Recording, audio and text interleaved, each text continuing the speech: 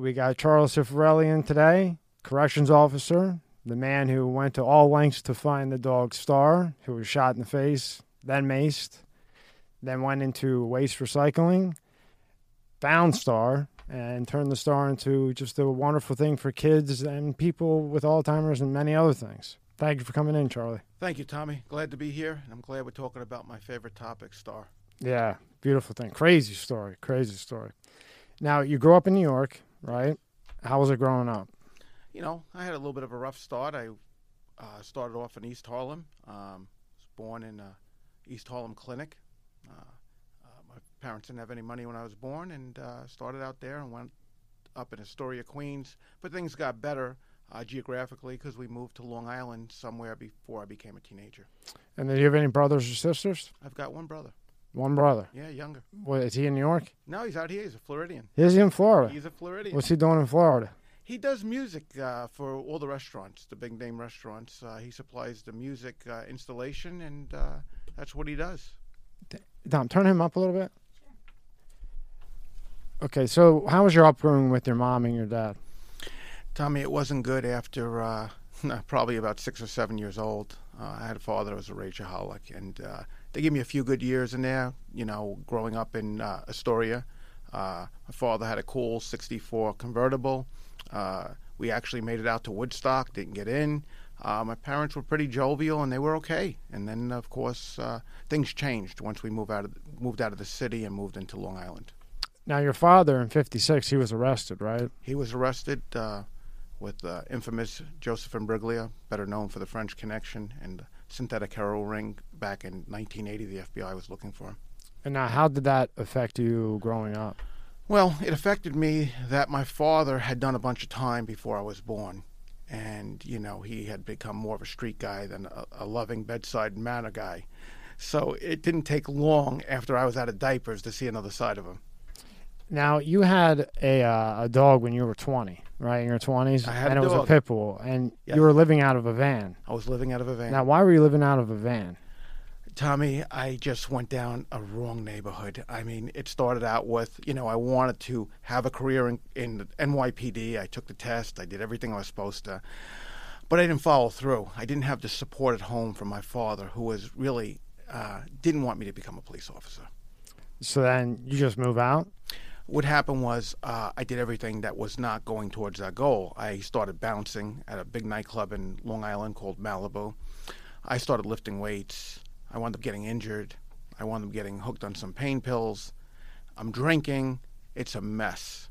And instead of having direction, I was a free-for-all.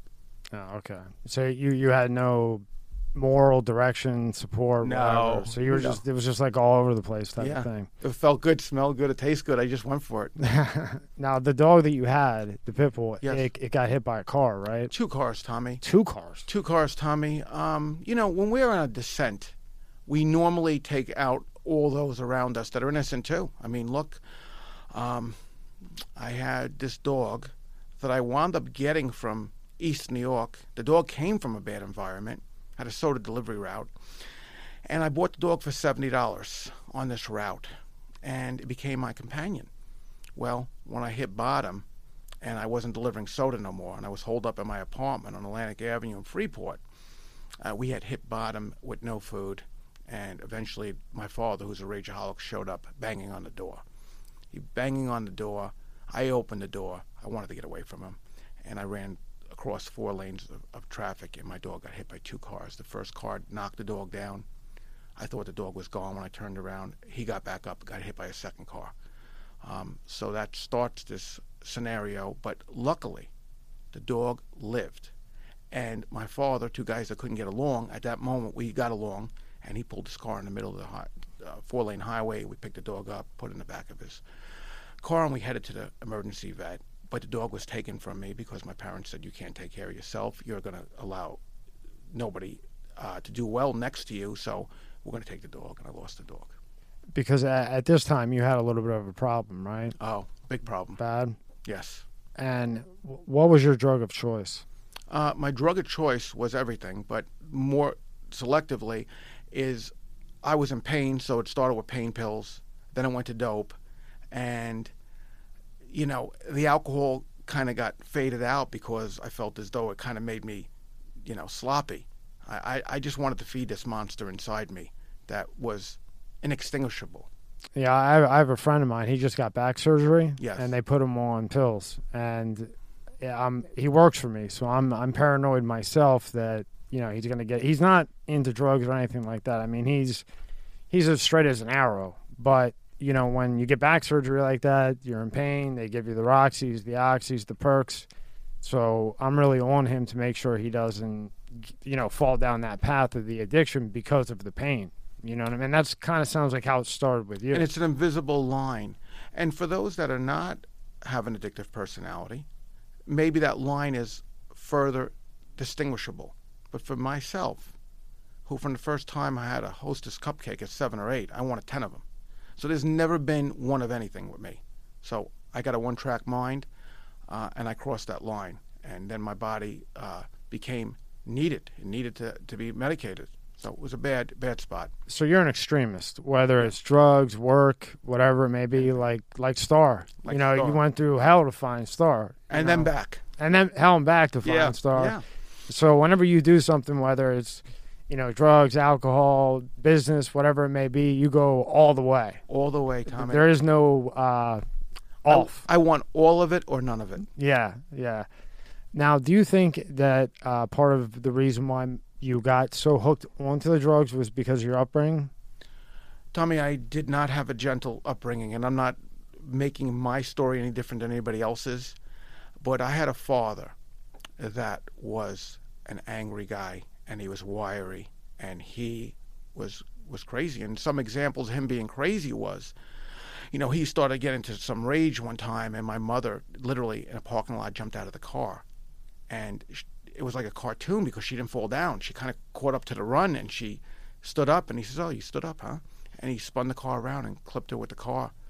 He didn't mow her down, but he knocked her down. She jumped out of the car while I was moving? Yeah, she did. Wow. And we'll get into it later. I wound up doing the same thing, but it must be in the DNA. We have enough. You guys just like to jump out of cars. When we have enough, we just got to leave. So that was one instance, and then another instance was, I wasn't using the pool in the backyard that he put up, and it annoyed him, and he harpooned it with an old-fashioned edger. He went in the corner of the pool, and the line just kept on hitting it from like he was going after a whale, and the 15,000 gallons of water just blew out the basement window. All the water went down. It was just crazy. So I had a father that was real volatile, and I was always nervous being around him. And you just don't get away from that and feel good right away. So that was part of my upbringing. Were you nervous because, you never knew what you were getting? Never knew what I was getting. And then, Tommy, it helped later on with my food addiction because there was only a little bit of time you had at the dinner table. My father was not an eater. He really could care less about food. He was a lean guy, and my mother wasn't a great cook. And if there was some water in the spaghetti, he'd throw the plate in the sink. Wow. And if I was still eating it, that would signal to him that I'm making him look stupid. He'd fling the table. So I learned to eat like in 90 seconds. I was in the military. Yeah. Well, it makes me feel like I don't have a temper at all.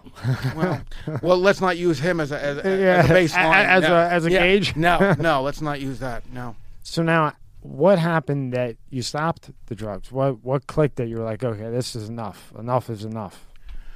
Well, it's simple. Let's get to the meat and potatoes, the darkness of this story. Because the good thing about this story is there's darkness, but then there's a lot of light. Tommy, when you mess up and you have a father that's a dangerous guy and he's involved with people that are dangerous, you don't get caught in Nassau County in the suburbs looking for drugs. You just don't. I was fearful that he'd know that I crossed the line.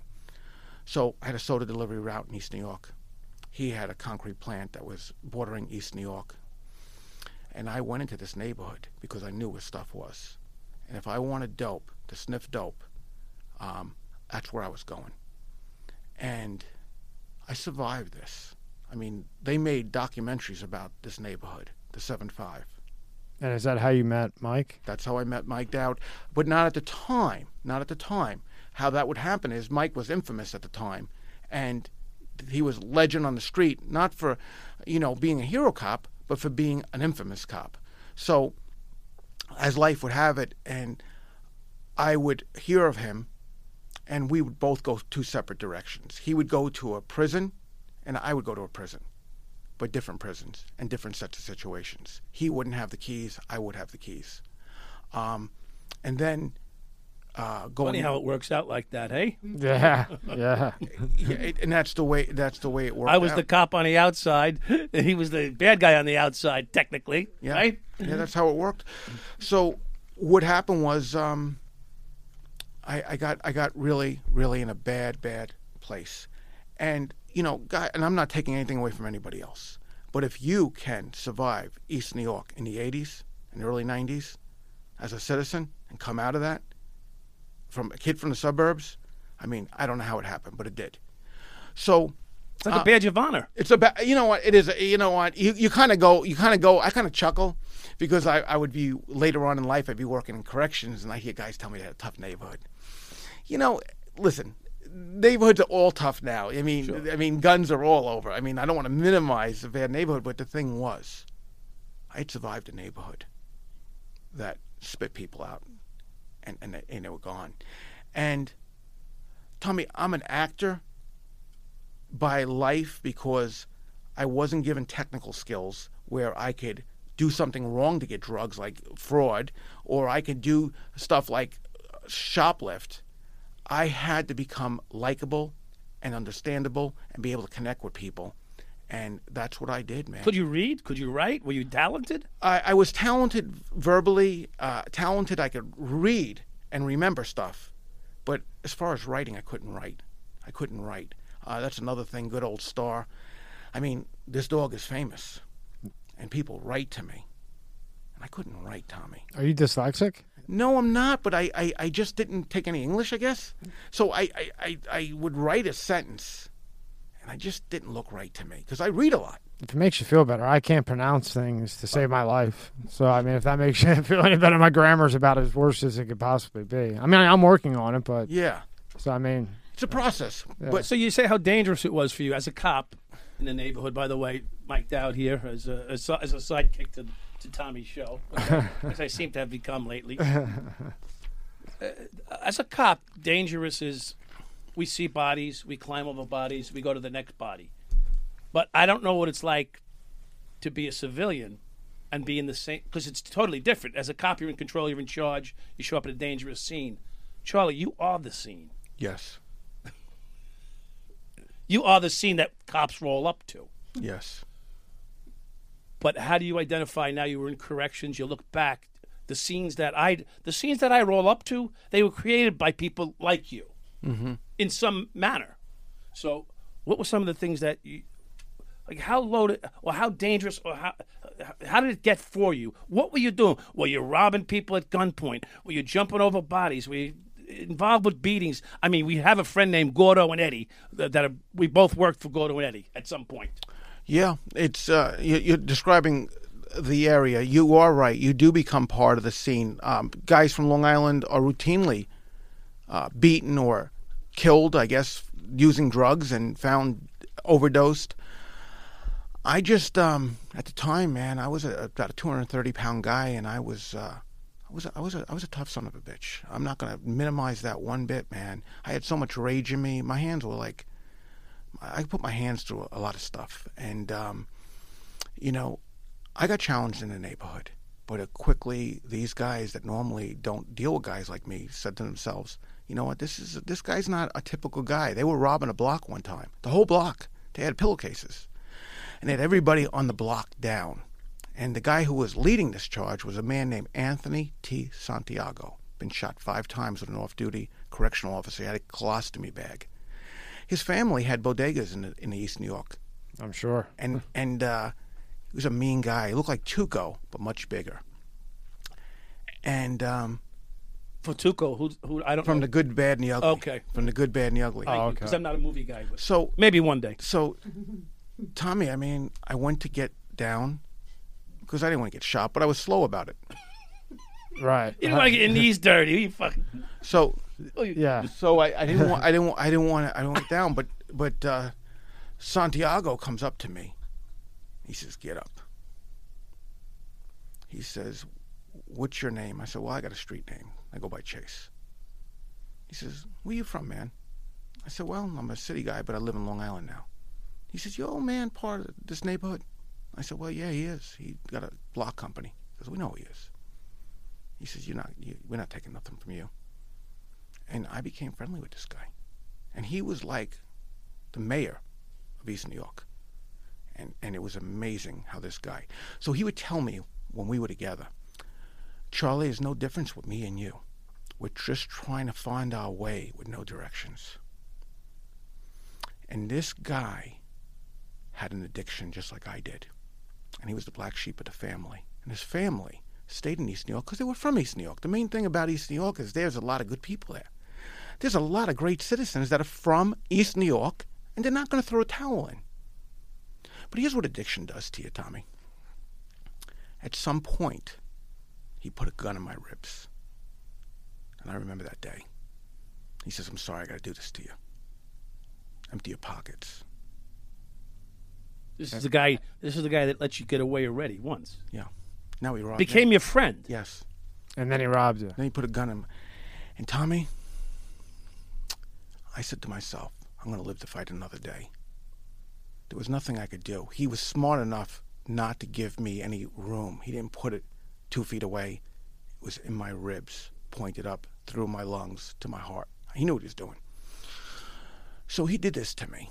Oh, he had to point it up? Yeah. Oh, yeah. So you were a dead man. If I moved, I would have been a dead man. Yeah. So this guy with the smelly colostomy bag, because he didn't change it anymore. You know, he's the addiction. And this was the darkness. This was the darkness that this addiction got me in. So he got me. He got me.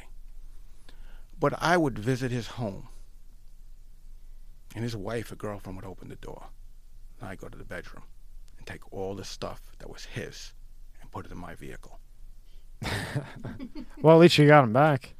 There was no way I was going to live with that scenario. So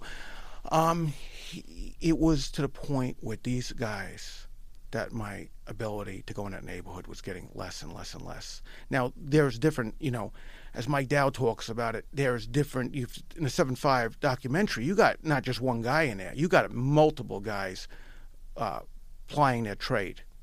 So I don't know who Anthony T. Santiago was involved with, but the bottom line was he was one rough customer.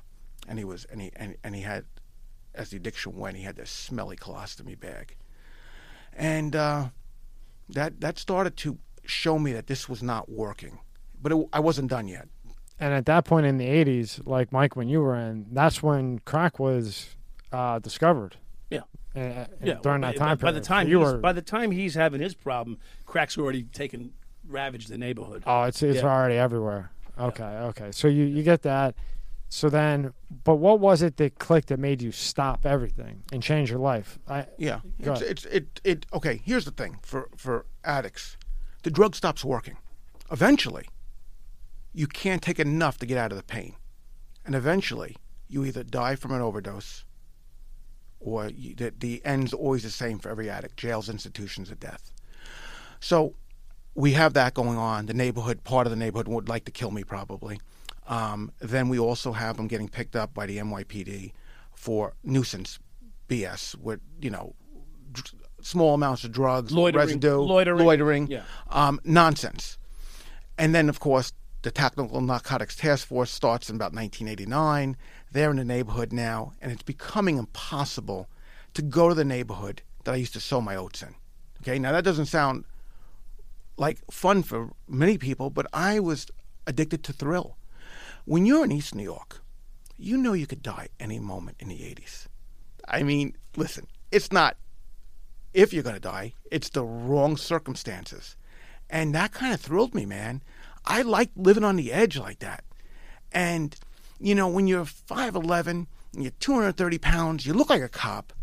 And, I did everything to enhance that. I mean, I go to the auction, I'd have the Grand Fury, with the spotlight turned down. You got to get me into some of these police auctions. Neither of you.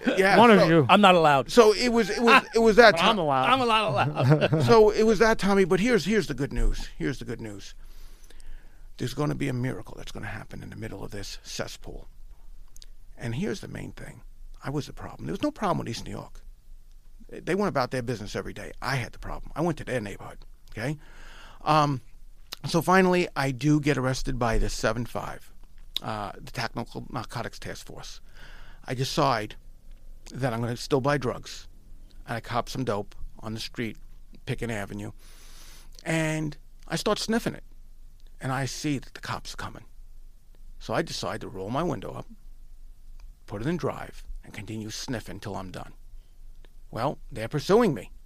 And I start with these back roads, well, not back roads, but, just city streets. And I get onto Linden Boulevard, heading towards where Brookdale Hospital is. Remember from the 7-5 movie, Pick into Penn, Penn to Linden, Linden to Brookdale. Yeah. Remember I gave that? That's the same route you were on. So now I'm on Linden Boulevard. No regard. I hit 100 miles an hour. Just blowing as much as you can. Just blowing as much as I can. And getting chased. And it was kind of like the Forrest Gump, okay? When he got done running, he just stopped. Yeah. The cops, I just stopped. And because they were in such pursuit of me, it was like kind of crooked and stuff as far as what happened. So I had more guns. You didn't bail out and run? No, I was too lazy for that. So they had me feeling high as a kite.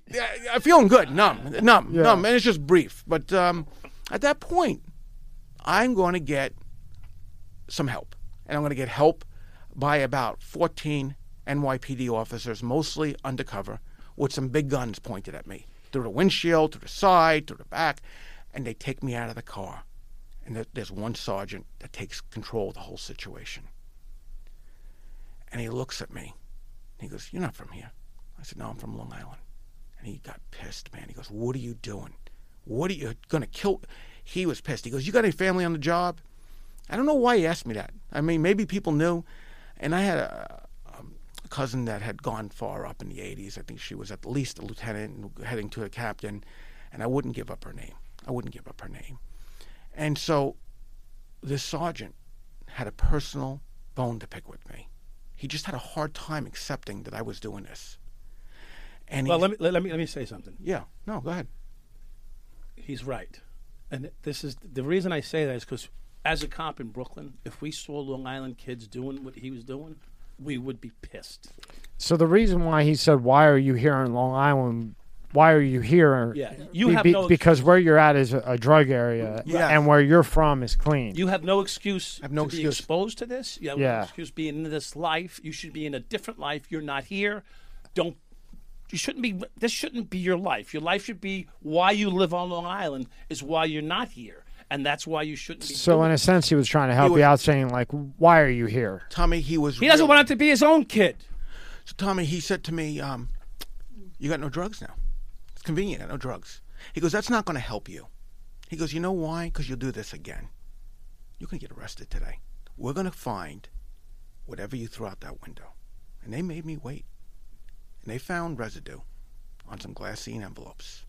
And they arrested me. Which could have been on any corner. It could have been from anybody, really, right? It could have been from anybody, but they brought me to the 7-5 precinct, and this was a different situation. They had taken over the precinct, it felt like. I was like looking for the regular guys, like the regular cops that I grew up with. That kind of, where are the regular cops? I mean, these guys were not regular. So I get put in the back cells. There's a row of black cells. I remember it was silver cells. And they had somebody to the cell next to me in the next cell. They moved everybody, so I was by myself. Then the sergeant came, and he said to me, "You think you're a tough guy, right?" He said, "I'm going to tell you right now, you got an attitude. I don't like it." He says, "You could leave here two ways. You could leave here in cuffs, going to central booking, or you could leave in a body bag." That bad, huh? He was that pissed. Now, to portray how all this bad turned to good. So we're portraying the negative right now. So now, Mike, you were in the 7-5. Right. So when he says he went to the 7-5 precinct, when they arrested him, can you paint the picture of what that's like when he walks in? Well, first of all, to your left is the big desk where the boss and all the hierarchy sits and commands the precinct. To his right, where you would initially come in to get processed, is a large day area where about 150 cops could be, soda machines, candy machines, just to get you through the day. And at any minute, if he's got 15 or 20 narcotics guys around him, there's also regular police business going on right at the desk, other arrests coming in, guns, drug arrests. But his whole scenario is they've got. I assume they have not just you. I don't know if they had just you arrested. A few more. The narcotics guys. had brought in a few. Usually, they bring in a half a van full of guys, 6, 8, 10 people at a time. But no, but stiffed it. Now they did a chase with him, so that's. Sometimes they'll even have perpetrators in the vehicle while they're doing a chase. So I don't know. I wasn't at that scene. What I mean is the violence. Is it very violent in there? In the precinct? Yeah, like where they took Charlie. So I'm getting there. Okay. So and then off to the side is a separate entranceway into the cell block. And the cell block has got a tier on this side and a tier around it. So you have probably 20 cells in it. In fact, I was going to ask Charlie if someone offered to buy him any cigarettes and make money on you in the cells, because that's what it may have been me. Because I usually charge a vig if you wanted some cigarettes or candy or I forgot. No, because it was $2.50 for a pack. I charged you $5. I would expect nothing less, Mike. But listen, you were getting what you wanted, and you would have paid $100 for those cigarettes at that point. So let's not get each other. So I'm just checking if did anyone tip you that way? No, okay. They had it was a serious attitude. Yeah. So then there's a holding cell, and then each individual cell. So you try to put one guy, but sometimes there's two in each cell, depending upon the volume of people there. And he would have been at one of those what they call like the sink. And the sink and the toilet are all connected in one, which many people have seen on movies. It's a silver sink, and there's a flat bunk bed there with nothing on it. There's nothing. It's just steel. So it's just a rough steel. spot. It was a rough spot, and usually dirty, but not stinky dirty, but dirty. But Tommy, I believe that. Here's what I believe. I don't think the cop would have crossed the line and killed me like he said he would, but he let me know that if I get stupid, that the use of force they would use. I've seen a lot of people beat down in that area. Yeah, it was clear. It was clear where this was going. Tommy. In fact, I rescued a guy's life from in that room. Yeah. And he also might have been so bad. And also, if it's not the cop doing that, it will be somebody else in the neighborhood doing that to you. Correct. So he was maybe giving you two messages at the same time. He was, and I respect the guy to the moon now, because he knew what he was dealing with me. He knew if he was any less of a cop that day, and he bent the rules for me, I would never have the rest of my life that's going to come about.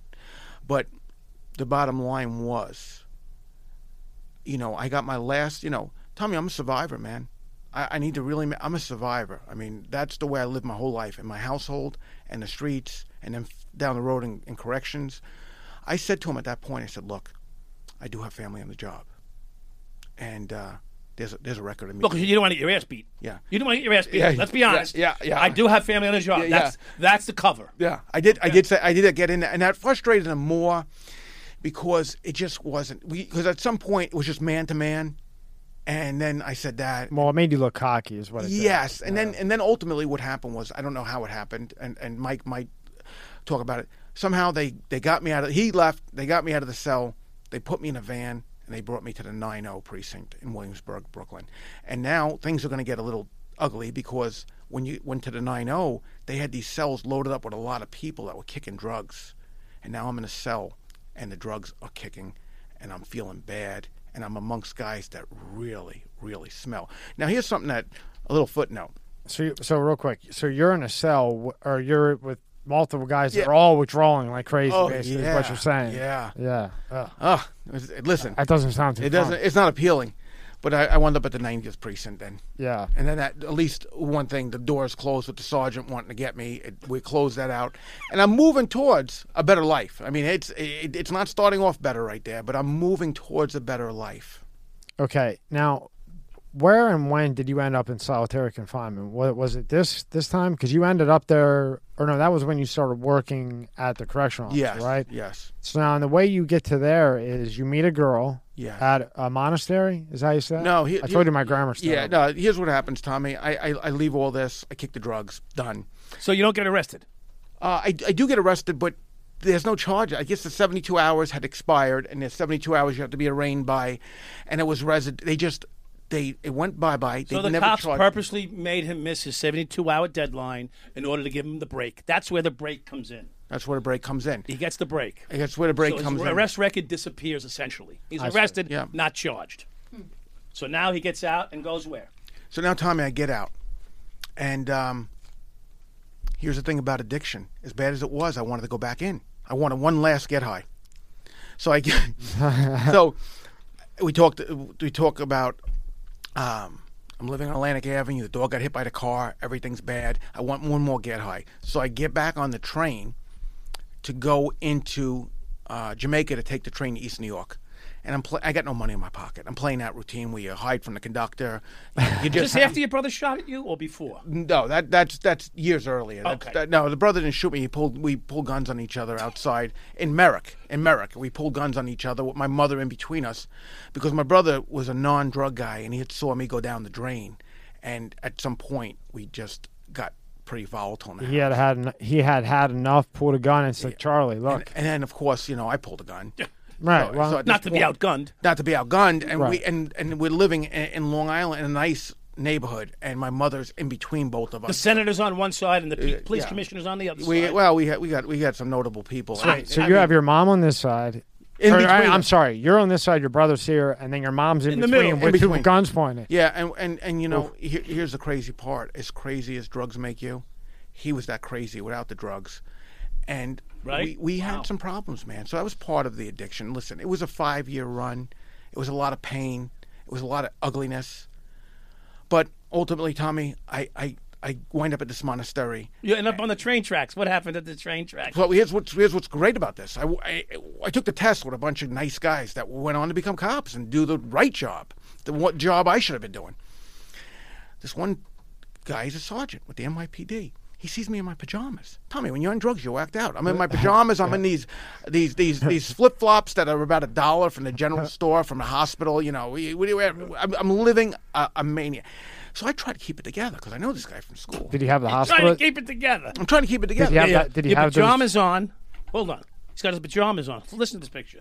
He's on the elevated train station in Jamaica, Queens? Yeah. Okay. He's in Jamaica, Queens. He lives in Merrick. He's in his pajamas. He's wearing slippers that he didn't buy at the general store, that he probably got released from someplace. Some hospital. Yeah, some hospital slippers. Did he get the socks though? You know, there's The Yeah, rubber these socks. socks- Did you get the rubber socks? But you know, so that's the same. That's the scene. And this cop, who's a straight-laced guy, to this day, never touched a drug.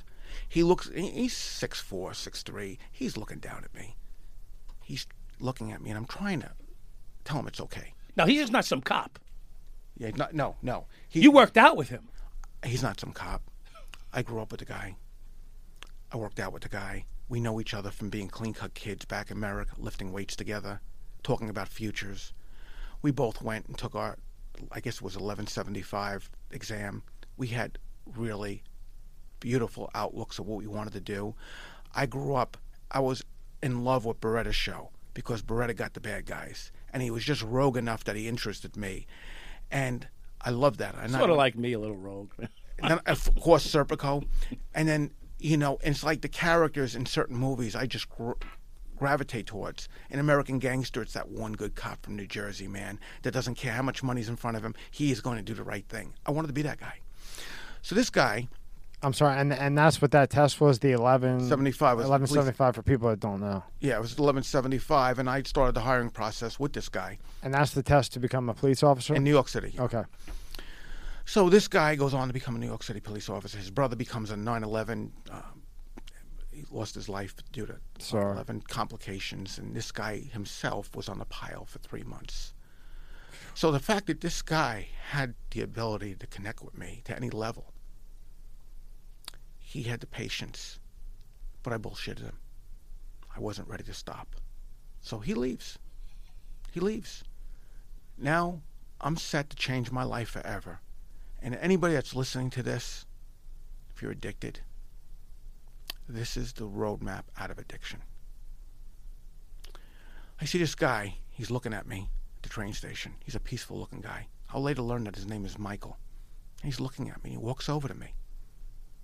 And he knew I was hurting. And in about 2 minutes, he tells me his life story of addiction.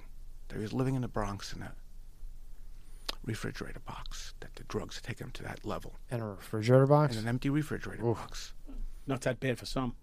Yeah. And he says to me, I said, why are you telling me this? He goes, you don't look good. I said, am I going to die? I mean, he goes, you look like you got tombstones in your eyes. I was gray. My skin coloring was gray. I said, look, man, I've been to rehab. I've been out to Greenport. I've been to all these beautiful rehabs. I've been out to Allentown. I mean, I've been to places to get treatment. It doesn't work. He goes, of course it doesn't work. It's got a 97% failure rate. He goes, the only way you're going to get this is if you surrender your will and get a higher power. If you don't, you're dead. Now, at this point, how long had you been Clean. addicted to drugs? 5 years. 5 years straight. 5 years straight. And then this guy comes along, Yes. says this, and that was was that the click? Wait, so here it is, Tommy. And it's not so he tells me this, and a light bulb comes on. I'm saying, man, I can't get this.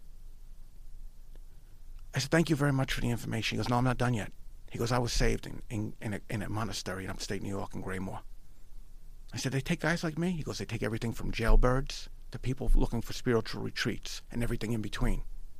He goes, write it down. I said, I don't need to. I got a memory like an elephant. I said, I got to go.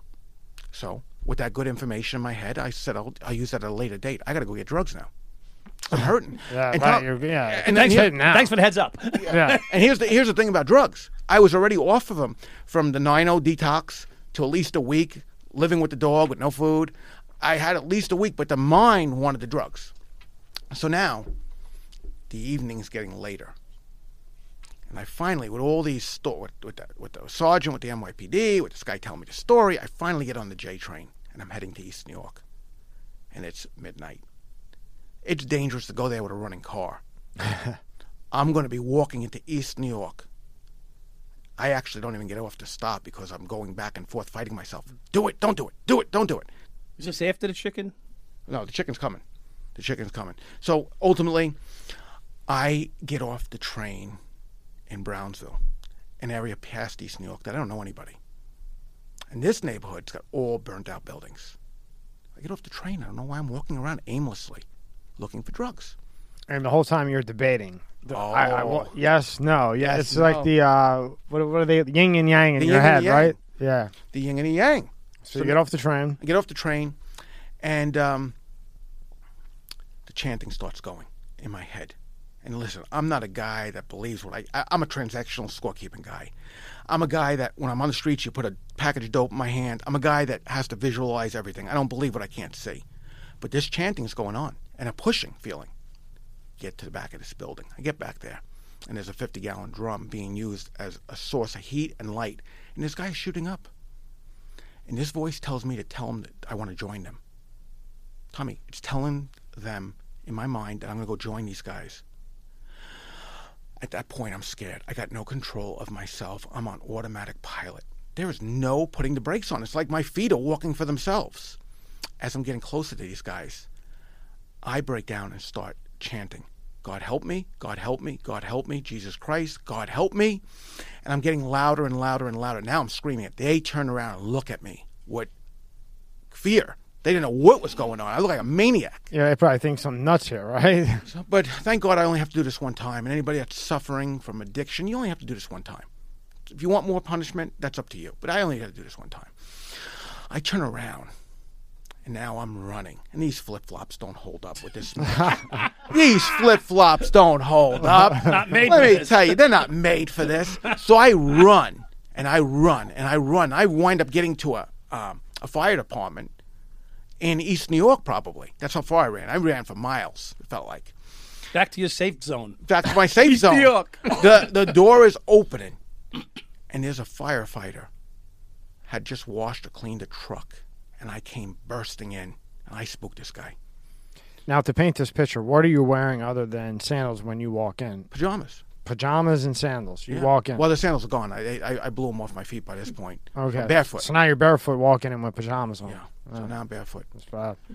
So what happens is the fireman was startled, and I said, I had a bad situation. He says, do people need help? Is there something going on? And I said, no, I'm the problem. Yeah. He looked at me. He's like, what? I said, please, sir, I need water. Can I wash my face? Can I wash my face? And I washed my face. And the kindness this fireman showed me, I start to cry. I look at myself in the mirror. I can't believe what I did to myself. I don't know how I got here. How do you get here? Just happened. It's like walking out of an elevator with no floor. How do you get to this part of your life? Yeah. And you're in your early 20s, and you got this life ahead of you, but you got this addiction that owns you. And nobody can stop you from using it. And you can only be the one to admit you got a problem. And you need a higher power, some process to get out of this mindset. And I wash up. He's kind to me. He goes, look, man, I don't know what's going on with you, but the FDNY is hiring. I said, I couldn't be a help to the department. I said, I can't save my life, man. He says, you okay? I said, no. I said, but I got to get to the Jamaica train station. I got to get some footing. I need a T-shirt. I got to get together. I got to get this together. I said, I could be saved if I can get to the Jamaica train station, because I'm going to call my father, and I'm going to ask the guy that I could never get along with to please take me to this monastery, because my life needs to be saved at this point. And I wind up at the Jamaica train station at about 4:30, 5 o'clock in the morning, and I'm there. And I panhandle for $2 because I'm honest now. I am in recovery mode. I'm going to get through this now. So at this point, you're done. I'm done, man. I'm done. I have my ass handed to me on a silver platter. I'm done. So I wait till 6 o'clock in the morning. I call my father. I call a guy that was always business. See, some guys talk. I'm a talker. He got through his life by talking less words. He had a yes or a no. He didn't talk much. I said, Dad, I need help.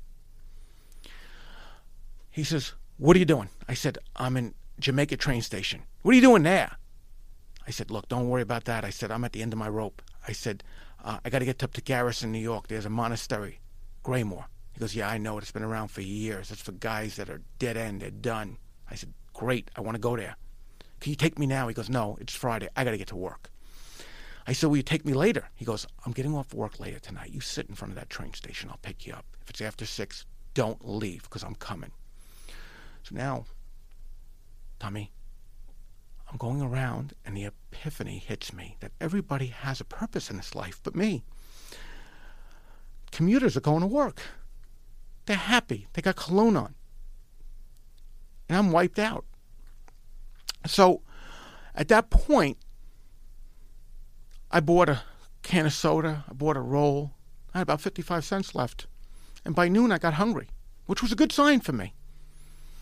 So I go to the chicken place that's by the Jamaica train station.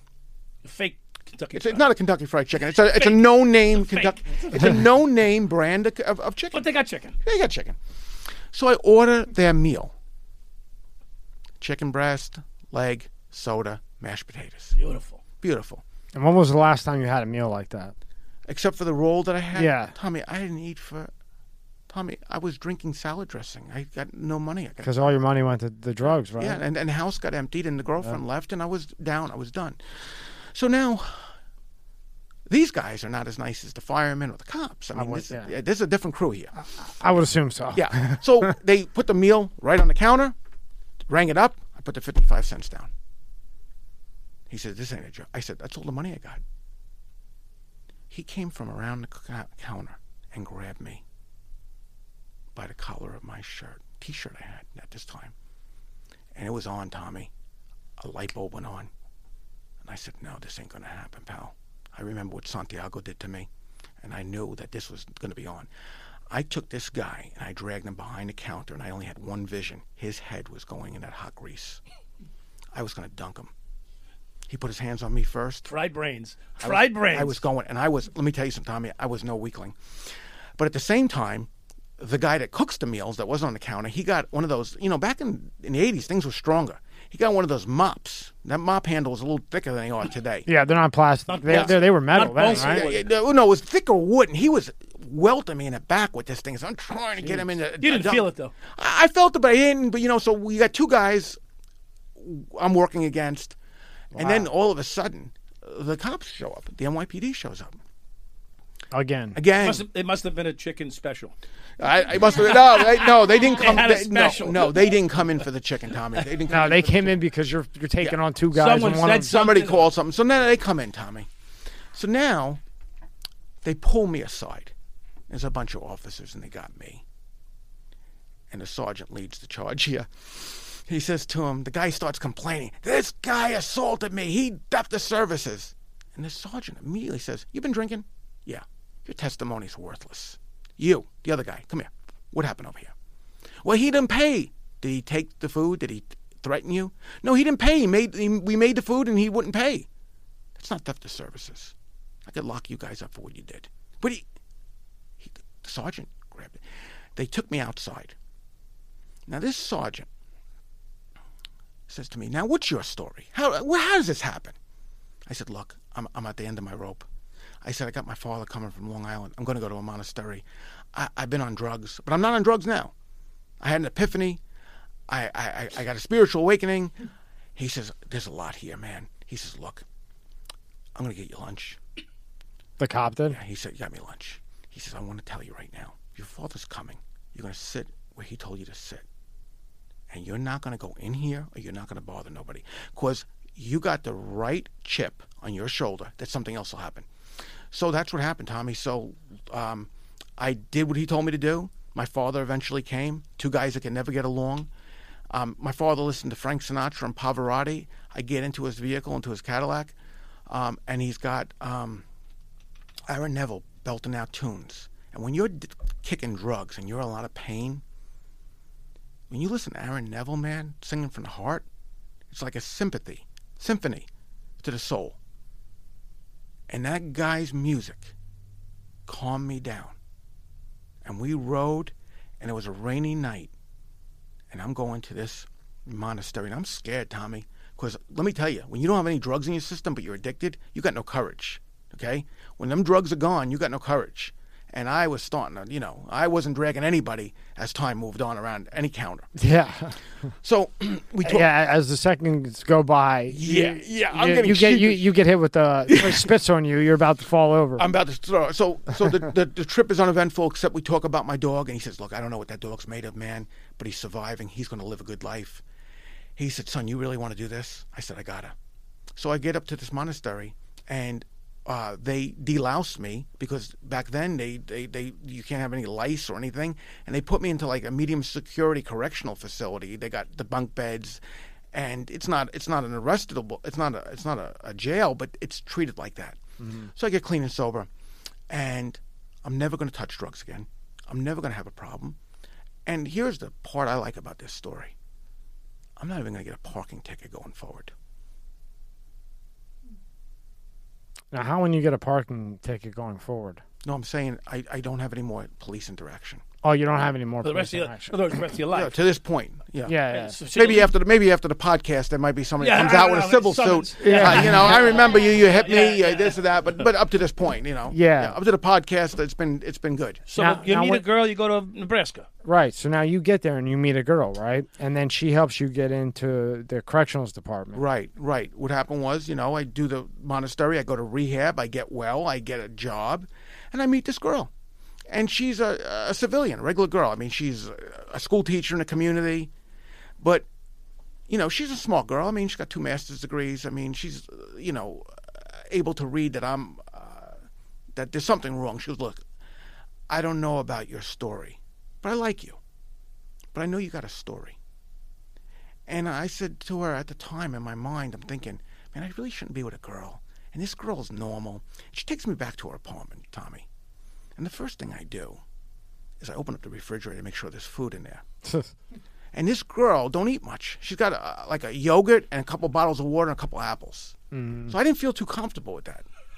Well, might, you're hungry. Yeah, I'm a hungry guy. Yeah, we eat. So now I'm dating this girl. And, there's some weird mannerisms I got from the street that she picks up on. She said, why when you take a shower, you keep on peeking out of the curtains? Oh shit! Yeah. So we Do you wash your underwear and hang up? No, I don't do that. So I don't do that. So I don't know how relative it is to the story, but addiction makes you a caveman. For me, I didn't get refined. I was always paranoid that the door's going to get knocked down. There's going to be the bad guys. Might not be the good guys. Something might happen. So I'm dating her, and it gets pretty serious. After about a week.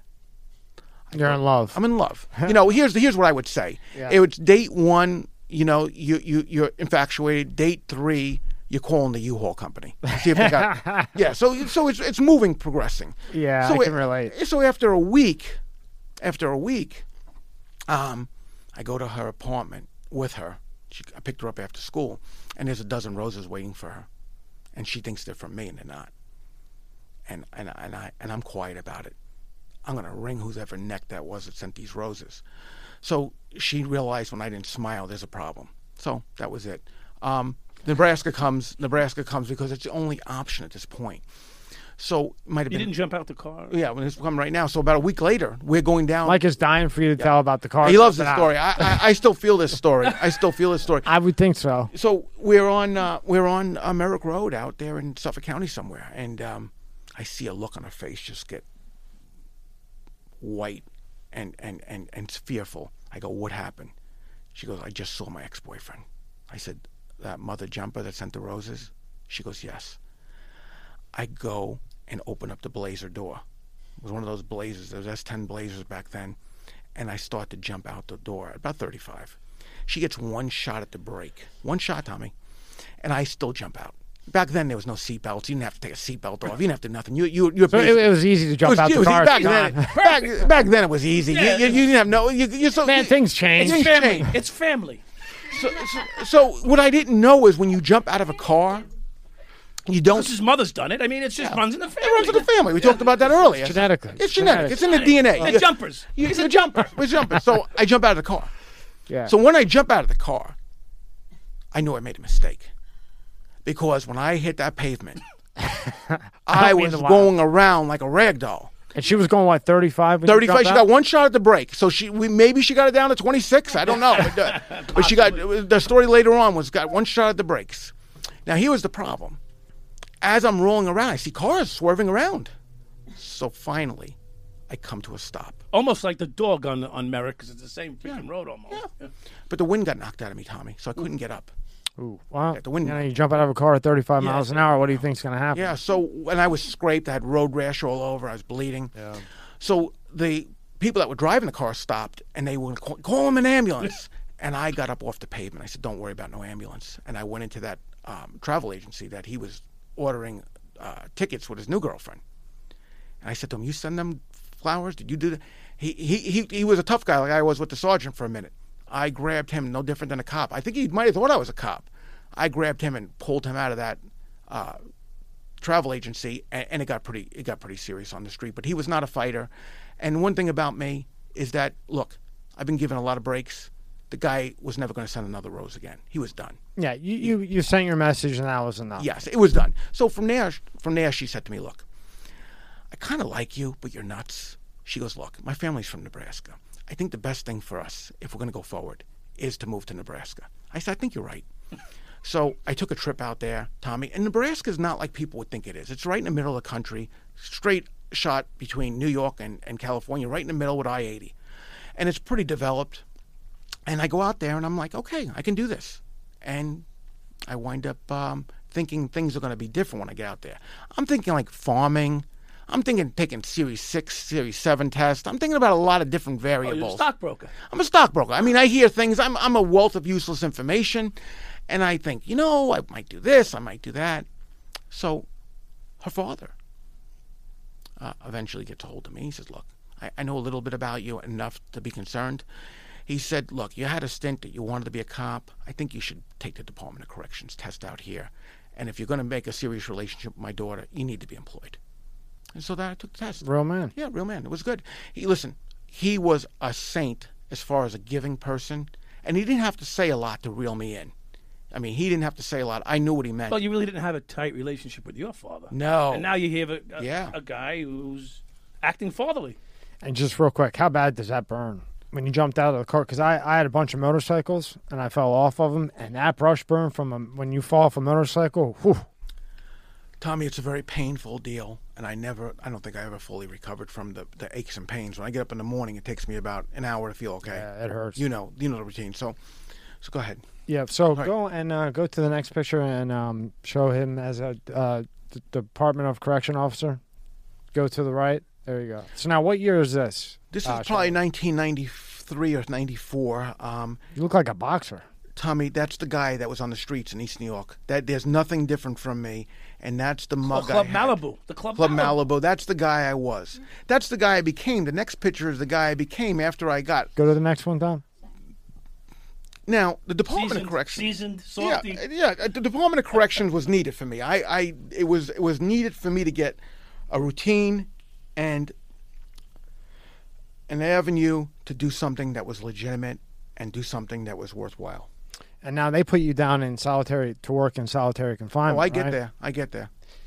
And how was that? Because we were talking last night about some of the experiences you had down there, and well, you work solitary confinement. You know, early on, Tommy, I was a little bit of a wild man, and the Department of Corrections knows where to put people. It's just that they kind of have an idea what best suits you.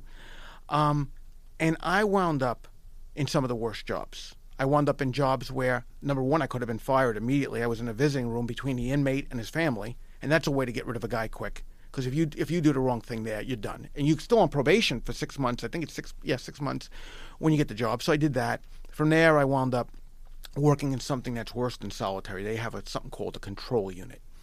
And this is a concrete bunker for guys that don't do well in segregation in the hole. These are guys that know they already have been sentenced to time in segregation. But now they've even gone further to do something. They might have assaulted a staff member when they were given the meal or something. Now, how bad is this place? I had fellow correctional officers say, when these guys get out of the control unit, they'll be skipping on the yard like they just got paroled. See, what the public don't know is a penitentiary.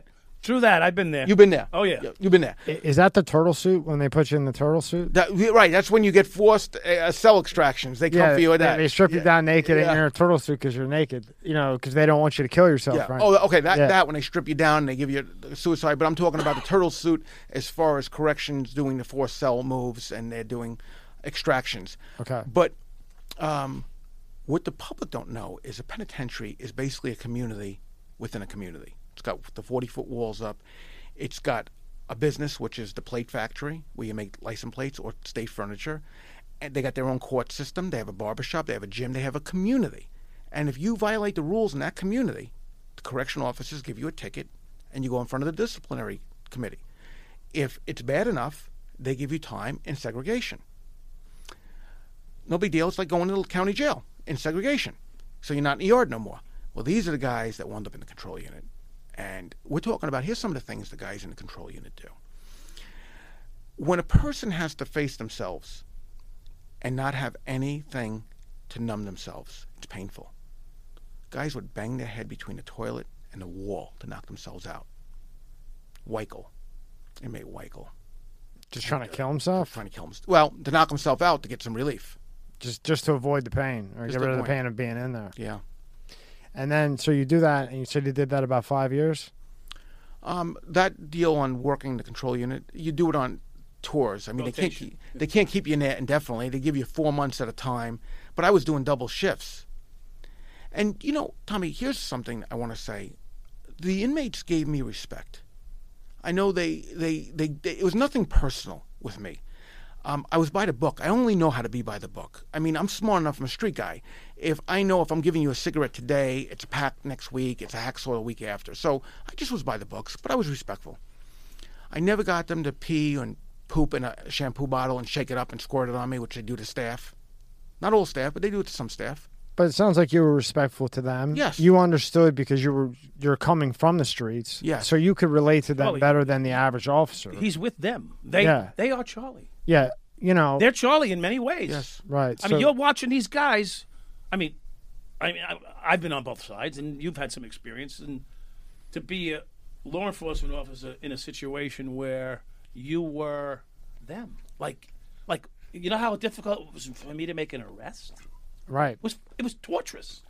I didn't want to arrest people because I knew I was bad. Right, because you're a criminal, and then you're arresting criminals. And I didn't want to. I was bad enough what I was doing. I didn't want to be duplistic and a hypocrite. So they were looking at you. You were looking at them. We were looking at each other back and forth, and it didn't help a little bit, Tommy, with the staff. Until I moved up in corrections, they said, I was on the corrections emergency response team, and we go out into the field to do drills. They always said, let's make the New Yorker the inmate. Yeah, sure. So I had to endure that from staff.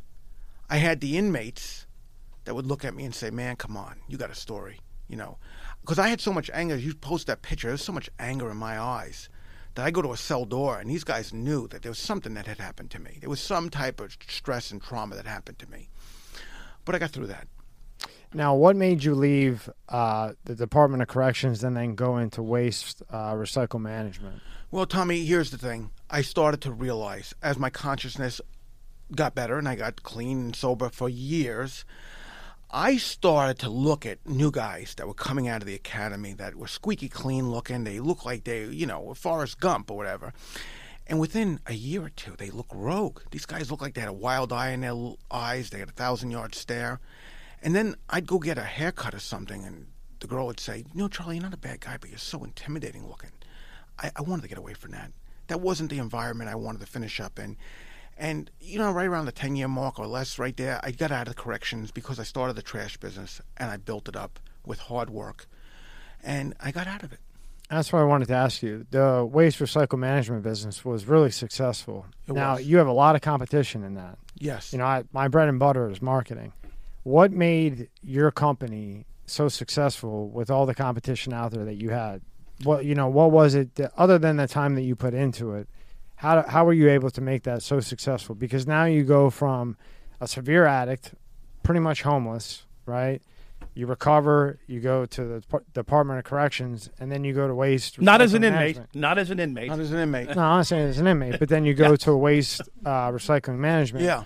And, you know, for people watching, what did you do? Because, you know, maybe somebody's recovering and they're trying to get into some. How did you make that so successful? Okay, here's how you made it successful, and it's important. You have to start with the smallest twig to build a nest for your bird, okay? So I started with just a simple ad that I would haul away a pile of trash for $35. Now, it didn't make sense back then because I was making enough money in corrections that my hourly time and a half would blow that away, but I took the opportunity to do that. I built on that. Now, what was the average price for the other companies? So you're charging $35. Yeah. What are the other companies charging? What I found out, Tommy, is the other companies didn't offer much service like that. They put a dumpster down, you had to load it yourself. Right. So I got in doing that. So you took all the small stuff. I took all the small stuff and then was able to build a truck that could take the bigger stuff. And I did it, and I treated it like a baby. You know, you want a baby, if you're a father and you want a son to be a major league ball player, you do everything easy, nutrition, training.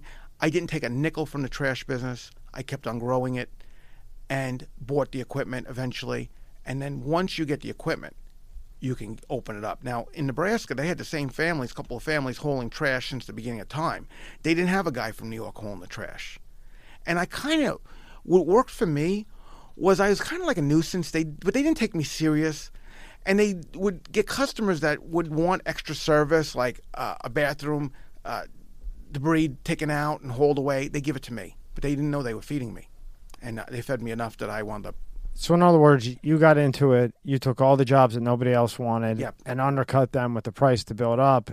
You worked hard. Yes. People liked you. You're in New York. You're a different person. So Yes. that's kind of attractive. And even if it's not attractive, it's still kind of attractive because, like, New York is known for waste management. Yes, You know what I mean? Yes, and they got a kick out of it. They, Yeah. they laughed and they said, you're probably not too many handshakes from a mafia guy. Yeah, and you're Italian, and your dad, Yeah, obviously. And Tommy, we have to have a little levity here. So Yeah. my father comes out. My father didn't like me working in corrections, and I obviously he I didn't would, like I that. would think he wouldn't like that very But, much. so my father finally comes out to Nebraska, and we go to get me a pickup truck. Mm-hmm. And my father says, this place is different. He goes, it's not like the South. It's pretty good. It's okay. So we go to get me a pickup truck. So the salesman says to my father and me, he says, look, this truck only has a V6. When you guys are hauling bodies, you need bigger motors. And my father said, did he just say what I thought? Dad, they all watched the movies. I said, they all watched the movies. This is before even Sopranos. I mean, so my father said to him, my father was a good speaker. He didn't speak much, but he said to him, that's an insult. So you're telling me all you think is Italians are mobsters? And the salesman says, no, but you guys seem like you're like them type of guys. He goes, this is worthless here. So, I mean, that was my father's first. Now, what was your father's position?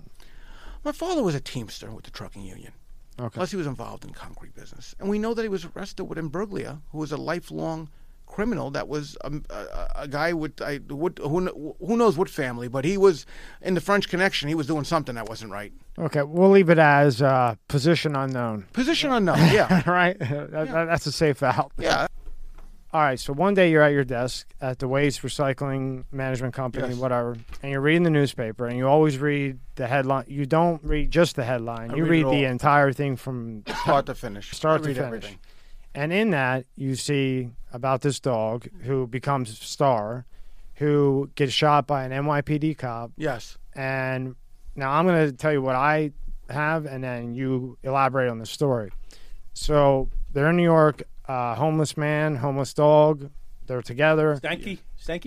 Lex Stankiewicz. Stanky. Like Stankiewicz, okay. And the homeless man, who is the owner of Star. soon-to-be Star, is having a seizure. Yes. So there's plenty of people in the streets. A woman comes up to help Star or help the man who's having a seizure, Right. and Star chases the woman away out of protection. Right. Then there's a million people around everywhere taking videos and all that stuff. Yes. And then the cops are called. The cops come. Yes. The cop goes to try to help the man having a seizure, and Star, again, out of protection, lunges at the cop. Right. But what the cop does do, Tommy, is that the cop realizes he probably radioed for an ambulance. He just basically wants to keep the crowd away from the dog and get a safe perimeter. Mm-hmm. But in doing that, he's got a woman that doesn't listen to his commands. The cop is saying, stay back, stay back. The woman doesn't. She wants to be animal trainer. So she gets in the perimeter, Star runs her off. Then, and I found this out from people that know a lot about training dogs. Star was doing a job that no dog, you could put $100,000 into a dog and not get a dog to do that. She ran the woman out of the perimeter. But the problem was, when she ran the woman out of the perimeter, the officer was concerned, so he was chasing the dog from behind, basically, or just stepped into the perimeter. The dog spun around, felt the intrusion, and went straight for the officer. The officer then fired his service weapon, hit the dog in the head, and then you can go ahead with the next part. And then the other officer comes after shooting the dog in the head and maces her. Now, how sick do you have to be? You just shot the dog in the head. What possible reason? You got to be the sickest guy on the planet to go mace. You just shot the dog in the head. What's it going to get up? Tommy, here's why the story, it created worldwide outrage, okay? I mean, there's a lot of dogs. There's a lot of things that happen in America. People all over the world got involved in this with social media and everything. And the scene is, on the screen is the dog's laying out, the man's there, and after it's all done, you believe the dog is dead because the New York newspaper said she was dead. But here's what happened. I've had a lot of years to really digest this thing. It was a horror show that went on. The cop that maced it, I don't know if, I'm going to play devil's advocate. He might have been scared that Star might have got up again, and then the other officer might have shot it. We don't know why he did that. Charlie, I don't think that dog's getting up again. Not now. But when the first shot came in, it was an ugly, ugly scene, and it's something that I don't even like to look at. I'm not going to play it. And here's the thing: what I know about this, I get guys that have seen a lot. They don't want to see that. They don't want to see that. This is an ugly. I don't want to see it. I don't want to see it. I didn't even watch it. No, and I think that it's important to know something really bad happened, which it did, and to know that the headlines were simple. The dog died. There's video of the dog bled out, and now I'm at my desk. And Tommy, I'm in the middle of this thing, and I can't believe how I got myself into this. Now I don't know what's going on internally with me. I don't know that I'm connecting this dog to my dog. That got hit by the car. Hit by the car, and I'm looking at that homeless guy, and I'm saying to myself, I know that guy. That's me. That's you. That's me. Mm-hmm. And there's the NYPD in the middle of this whole thing. How did my life is being... Now, before Star got shot, I was running a big trash business. I was a chief operations officer. I sold my trash business, then got involved with another group of guys that bought my trash business, and we were going into the neighboring states. We were building this thing to sell it. So I hired a consultant from Omaha to hang with us and to look at what we were doing. And this guy was a low-key guy. And he said to me, before Star got shot. He goes, I have never seen a more scorekeeping transactional guy. You better find something in this life that gives you purpose, that gets you out of bed in the morning and doesn't pay you a damn cent. You're not going to live a long life. Because I had this addiction, and all I could think about was trash stops, trash stops, trash stops. Built. So dog gets shot, and now I got purpose. But the dog is dead, and then the NYPD spokesperson says the dog is dead. So I call in my staff to watch this video. And these guys are guys that have seen some stuff, and they're like, I can't look at this, Charlie. They were. One guy had his hand on my back. Charlie, I don't know why you're affecting this is so bad. You've worked in prison. Why is this affecting you so bad? I felt like my guts got ripped out, Tommy. And I didn't know it at the time, man. If that dog died, I felt like I was going to die. But what made you think that it wasn't dead? Because, Tommy, I never believed in anything in my whole life. I never really believed. Even though Michael, the guy in the train station, said I needed a higher power, I went along with the program. I got a higher power. And it got me out of the drugs enough. But I didn't heal. So, for some reason, I believe the dog lived. And that's not like me. I'm a scorekeeping transactional guy. So it was an instinct that made you believe that it wasn't dead, that it was still alive. So your instinct inside said the dog's still alive. But I also am a prudent guy. The Department of Corrections taught me something that we should all live by. Come a little closer to the mic. Prudent. Prudent means sensible approach to things, to be able to weigh evidence. So I'm a prudent guy where I start to weigh things out. So I bring other people in.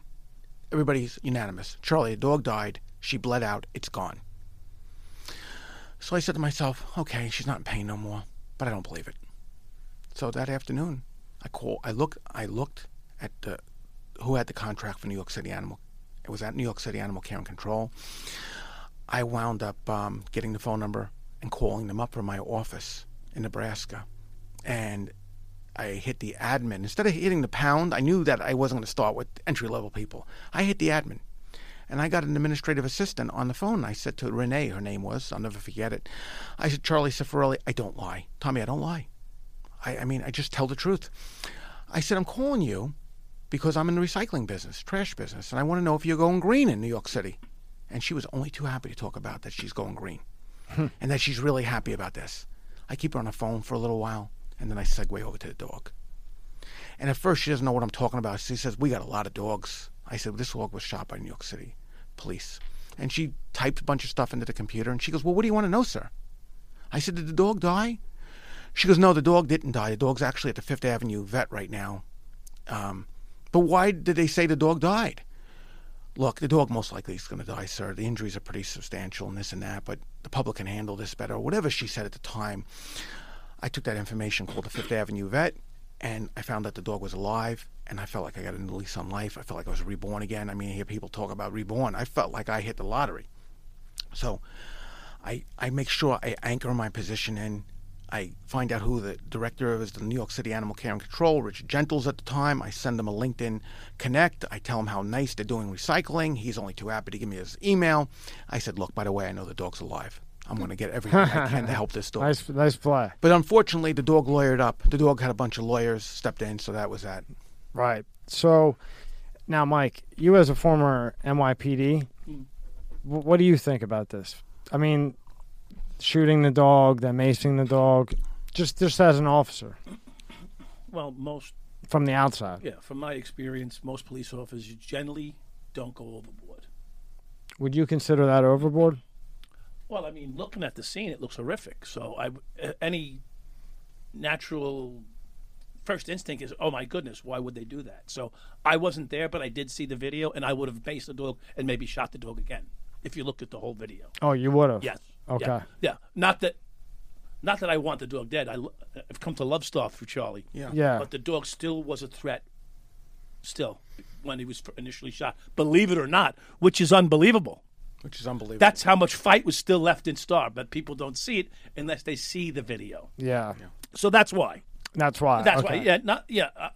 I've come to love dogs. By the way, I've been attacked by 6 dogs. So that's not fun. No. And Charlie, you have a few experiences yourself. Yeah, I have a few. I almost lost my eye. Yeah. I was almost eaten alive by what they call guard dog, attack shepherd. Yeah. Eaten almost alive? ate me. Almost at 16, almost ate me alive. It's the facts. I almost lost my eye. In fact, if you look in here, you can still see it. Yeah, it's still there. It's still there. And my leg was chewed up, and the dog was eating me. So I have no great love for dogs initially, right? And then, but over the years, I softened and have come to love animals. Again, it was very difficult for me. So when I hear stories about people and their love for animals, I'm initially reticent. Put that word in your vocabulary. I'm initially reticent. Don't even know what it means. Yes, Okay. but I've begun over my years to soften to that, much as I have to people, because it's part of my relationship with animals and people is sort of a similar thing. So. Okay. Yeah. So now tell me about all the red tape and the hoops and the boolah you had to go It's a through. lot.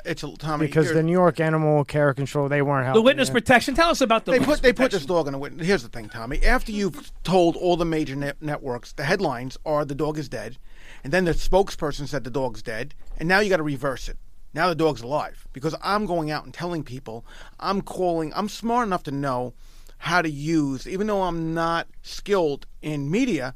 I know that the people in England think we're crazy with our guns. So what do? I start sending emails out, doing things I can to get on a radio show in England to talk about how crazy this is. And Like actually England? England, UK, across the Daily pond. Caller, Daily Caller, or whatever. Yeah, whatever it was. I call them, they do an interview with me. But I come at this thing like a swath of bees. I'm all over. So one of the things I do is I don't know at the time, because I can't connect to this guy. I don't know what's drawing me to these two, and I'll find that out later. But at this point, there's something in me that is drawing me to a homeless man and their dog, and I have no ability. Now, the woman I'm with, the longest relationship I'm with, never knew I had a dog. She always wanted a dog. I said, no, we can't get a dog. She goes, can we get a little dog? No dogs. And she said, we can't get a dog? No dogs. I don't want a dog. But you didn't tell her why. I didn't tell her why, because I had this trauma with my own dog. Right. So I'm pulling towards this guy, and I said to myself, you know what? I got to do something for this guy. And I write on like a CNN article or something. I message somebody. I put a comment that I would help this guy, give him a new lease in life. And a reporter, Penny Tilton at the time, gets a hold of me, and she does a few articles on me. Back then it was just the Examiner. She does a CNN iReport. And she said, this man, Charlie Cifer, is willing to help this man. And that puts the cameras on me, and I was willing to help him. But ultimately, the man did not want help from me. He thanked me through a homeless coalition. He wanted to go back to Poland. He signed the dog over to the city of New York because they had put a lot of, like my parents did. My parents were authorities over my dog, and I said, no, you got to be clean, you got to have a job, you got to be able to provide medical and good food. He had a list, he couldn't do it. He signs the dog over. The dog becomes property of the New York City Animal Care and Control. So he no longer owns the dog. He doesn't want my help. Now, let me ask you this real quick. So before that, because Star survives, Yes. who sets up the situation where $10,000 was donated for her surgery? The And public. then she ends up The public. blind in the left eye and Yeah. deaf in the left ear, right? Yes. So the public did it. They The just public comes out, and the city of New York has something called the Star Fund. There's a fund that it's not because of Star, it's just the Star Fund. So they use this money to help Star. Now, Great. the Star story is dark. They never reveal who shoots the dog. The dog gets put in a witness protection program, literally. A dog. How about that? The wise guy's son. The wise guy's son. What is it, Mike? What- Wise guy's son is in the witness. Yeah, the wise guy- Wise guy's son's dog. The wise guy who Yeah, should be in the witness protection Yeah. program isn't, but he rescues a dog from the witness protection Witness- program.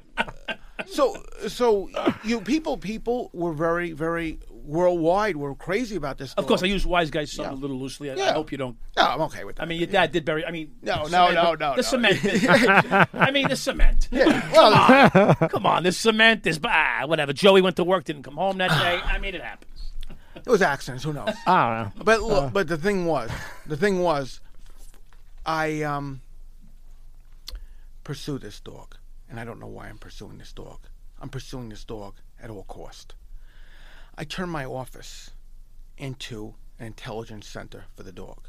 I order the biggest whiteboard, 4 feet by 14 or 16 feet. I cover the whole board. So you're building like a stock room to I'm find going- this dog. So I tell my Organized crime. Bill, ever see the organized Yeah, crime right, boards? they got the boss boss, up top and the underboss, whole the family captain, tree breaks yeah. out and the Yeah. investigative team. So now I tell my staff here, I said, look, I want to know who's with me with this. I want to know who's with me with this dog. oh my! I want to know anybody's going to volunteer their time to find this dog. And this is at the waste. Yeah, waste, recycling- yeah. So you got people that are working. We got 6,500 customers, and we got 120 employees. Worked out We're good. busy people, man. We're busy, and we all got stuff to do. I get a network of people that are bright, that are going to help me. And we put up the whiteboard. And every fact about this dog and where she went, I'm going to find this dog. So the dog quietly has surgery to remove the eye and then is renamed and sent to a sanctuary in Philadelphia. The public doesn't know this. Her lawyers know this. At this point, Star's got a legal... Sounds like me. You got a team of lawyers. He's got a team of lawyers. The dog's got a team of lawyers. The New York City police are giving no comment on this. It was a PR nightmare. You know, years later, the NYPD did a Twitter campaign, tweet your most memorable moment, and people started tweeting the shooting. So how this dog came back from the dead is unbelievable. But the thing is, the Daily Mail said, Nebraska man believes in miracles. Pitbull shot in head makes a miraculous recovery. And at this point, I didn't know I was going to have a life, Tommy. You see, Tommy, I never had a childhood. I never had a childhood. When I was a young kid, man, I was a referee between my mother and father. When I was a young kid, I had to scrape just to eat. I had to get involved in adult situations that I didn't have any business in. I never had a childhood.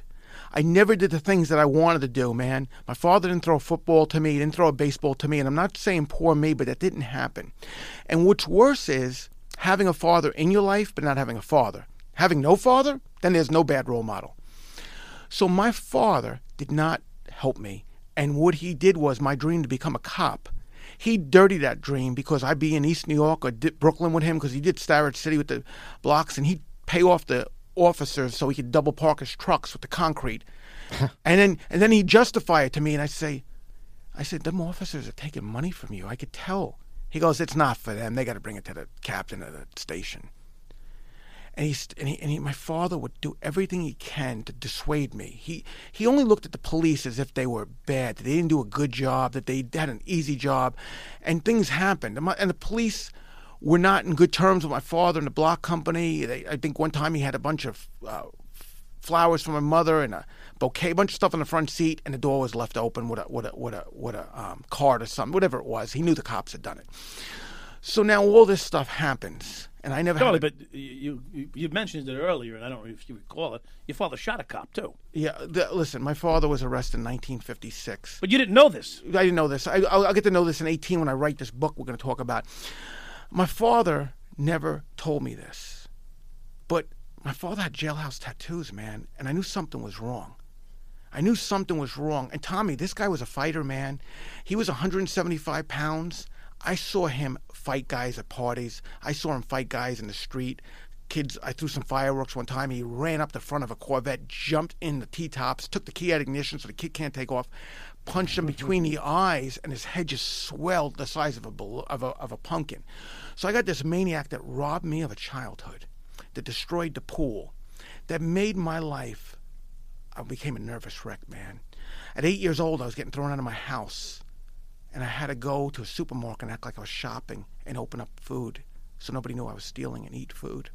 By 12 and 13, I was sleeping in the back of parks in the summertime, sleeping in a tunnel because I was street smart enough to know if I was in a tunnel, if somebody went in one end, I go out the other.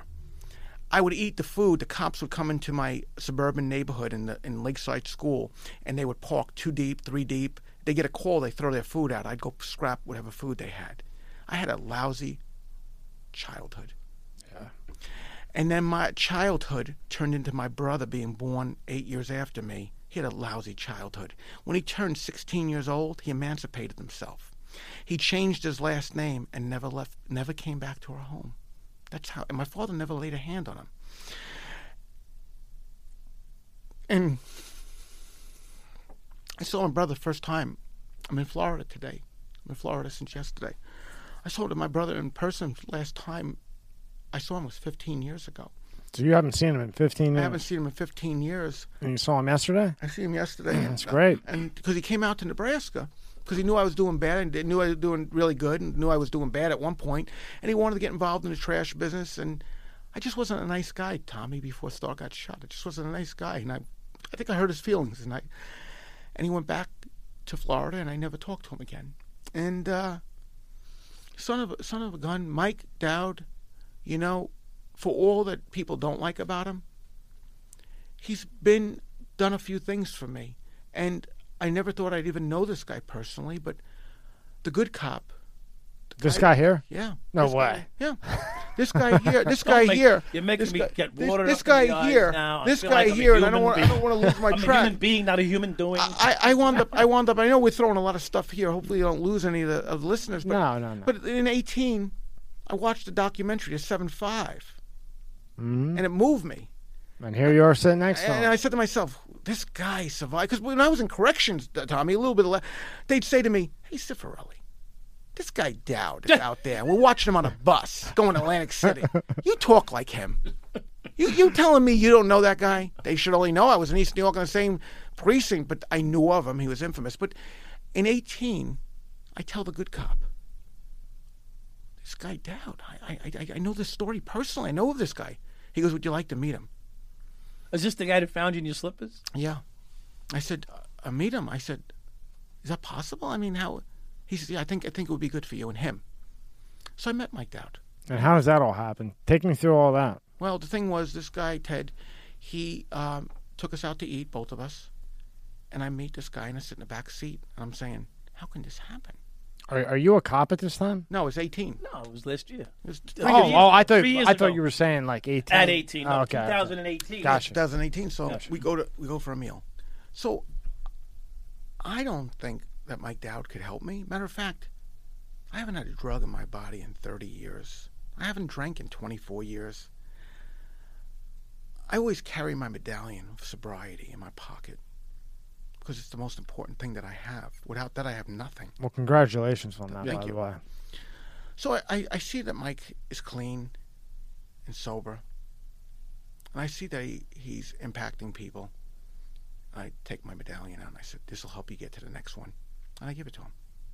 And I think that I'm going to help this guy. My friend helped him, I'm going to help him. So as time would go on and I'm zigzagging around here, it's important to hear this.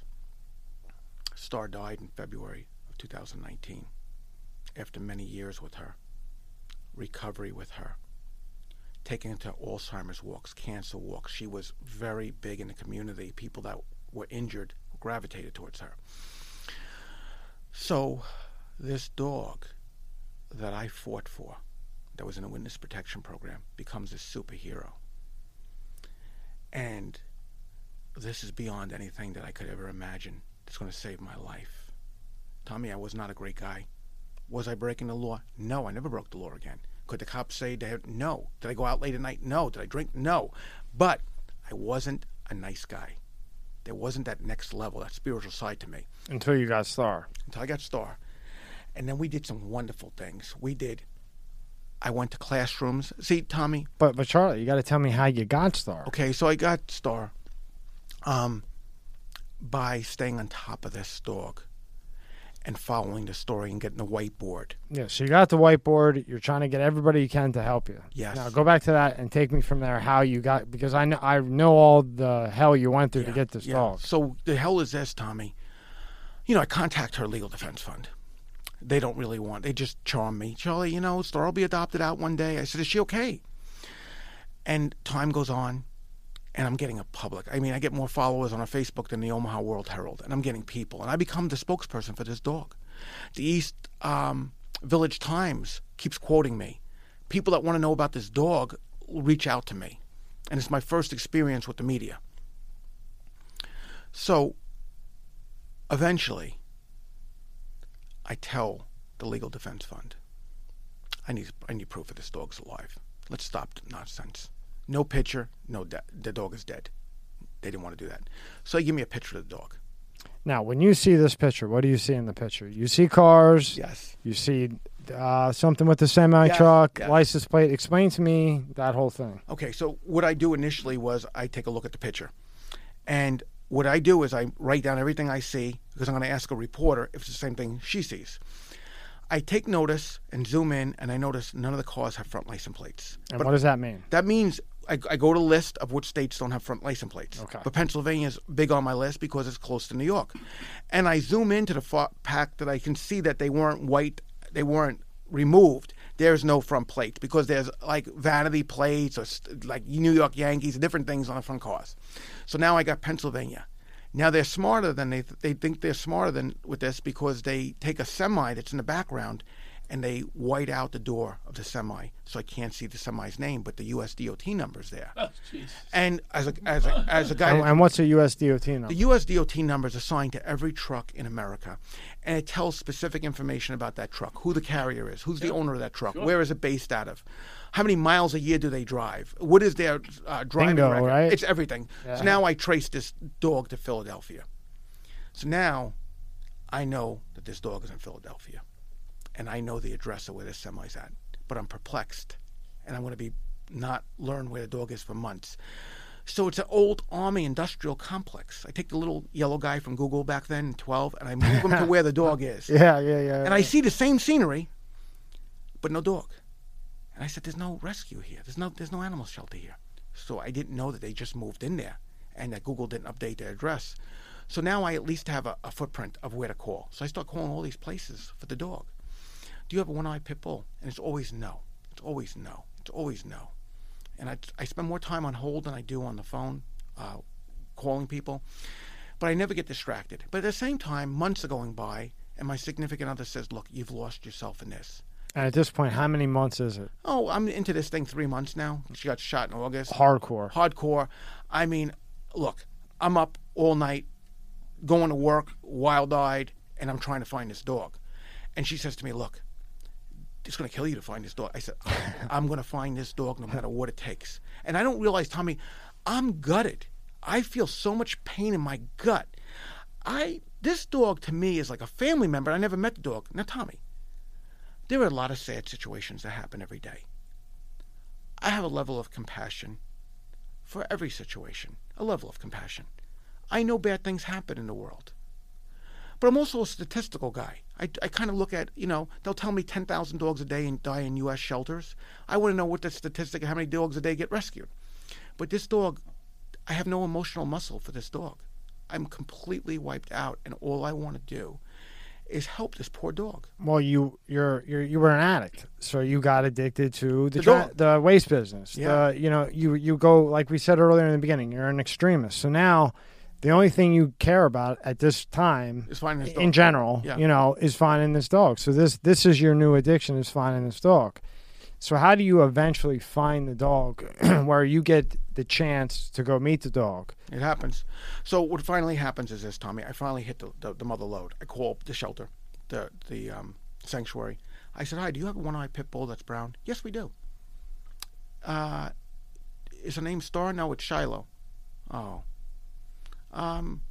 Is there a left eye that's missing? Sir, I can't give that information. A supervisor gets on. I know I got the dog. I said, his supervisor. I said, I'm coming out to see this dog. She says, no, you can't. We have a director here. I said, have the director call me.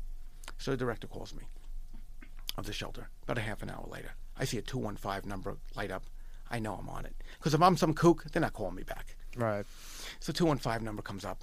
I asked the guy, David. He's the director. Me and this guy are oil and vinegar in the beginning. He's a powerful guy in Philly. Businessman. Good guy. Tough, but a good heart. He says to me, can I help you? I said, yeah, you can help me. I said, are you a liar? He says, no, I take offense to that. I said, well, I'm going to ask you a question. Do you have Star, the New York Pit Bull? He goes, I can't confirm and deny that. I said, you got the dog. I said, I'm coming to see the dog. He goes, you cannot. The dog is owned by the city of New York. I said, I'm coming to see. He goes, don't do that. If you care for this dog, don't do that. Don't move her. He says, look, I know who you are. I know you've been following this dog. We all know who you are.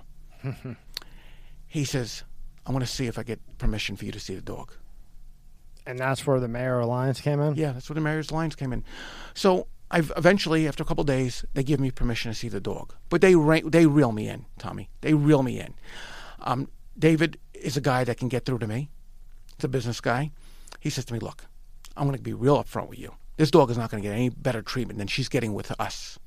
So that's number one. Number two, this dog would have been euthanized if it wasn't for us. This dog was in such bad condition, had MRSA, had all kinds of issues. I went out of my way to keep this dog alive. It would have been humane to euthanize her. He goes, so I'm going to be really upfront with you. You're going to come to visit her. You're not going to have no cell phone. You're not going to take no pictures. You're not going to tell the public. You're going to follow our rules. So I said, okay, like a mouse. Okay. And I told Jen I found the dog. I'm going to visit the dog. Now, I don't fly, Tommy. I don't fly. I got another one that doesn't fly. Tommy, listen. What is all it takes me a band leader that killers. They don't fly. Yeah, I don't fly, Tommy. Tommy, I don't like to be restrained. I don't like correction officer. You don't fly. Yeah. You're working in death row in the pen. Hand the needle to the guy. Put him in no needle, electric chair. Electric. Yeah. So Tommy, I don't fly. So I fly for the dog, Tommy. I fly for the dog because they give me a date I could see the dog. Right. So now, Tommy, I'm not in corrections no more. The waste management business that I'm a chief operations officer knows I went cuckoo.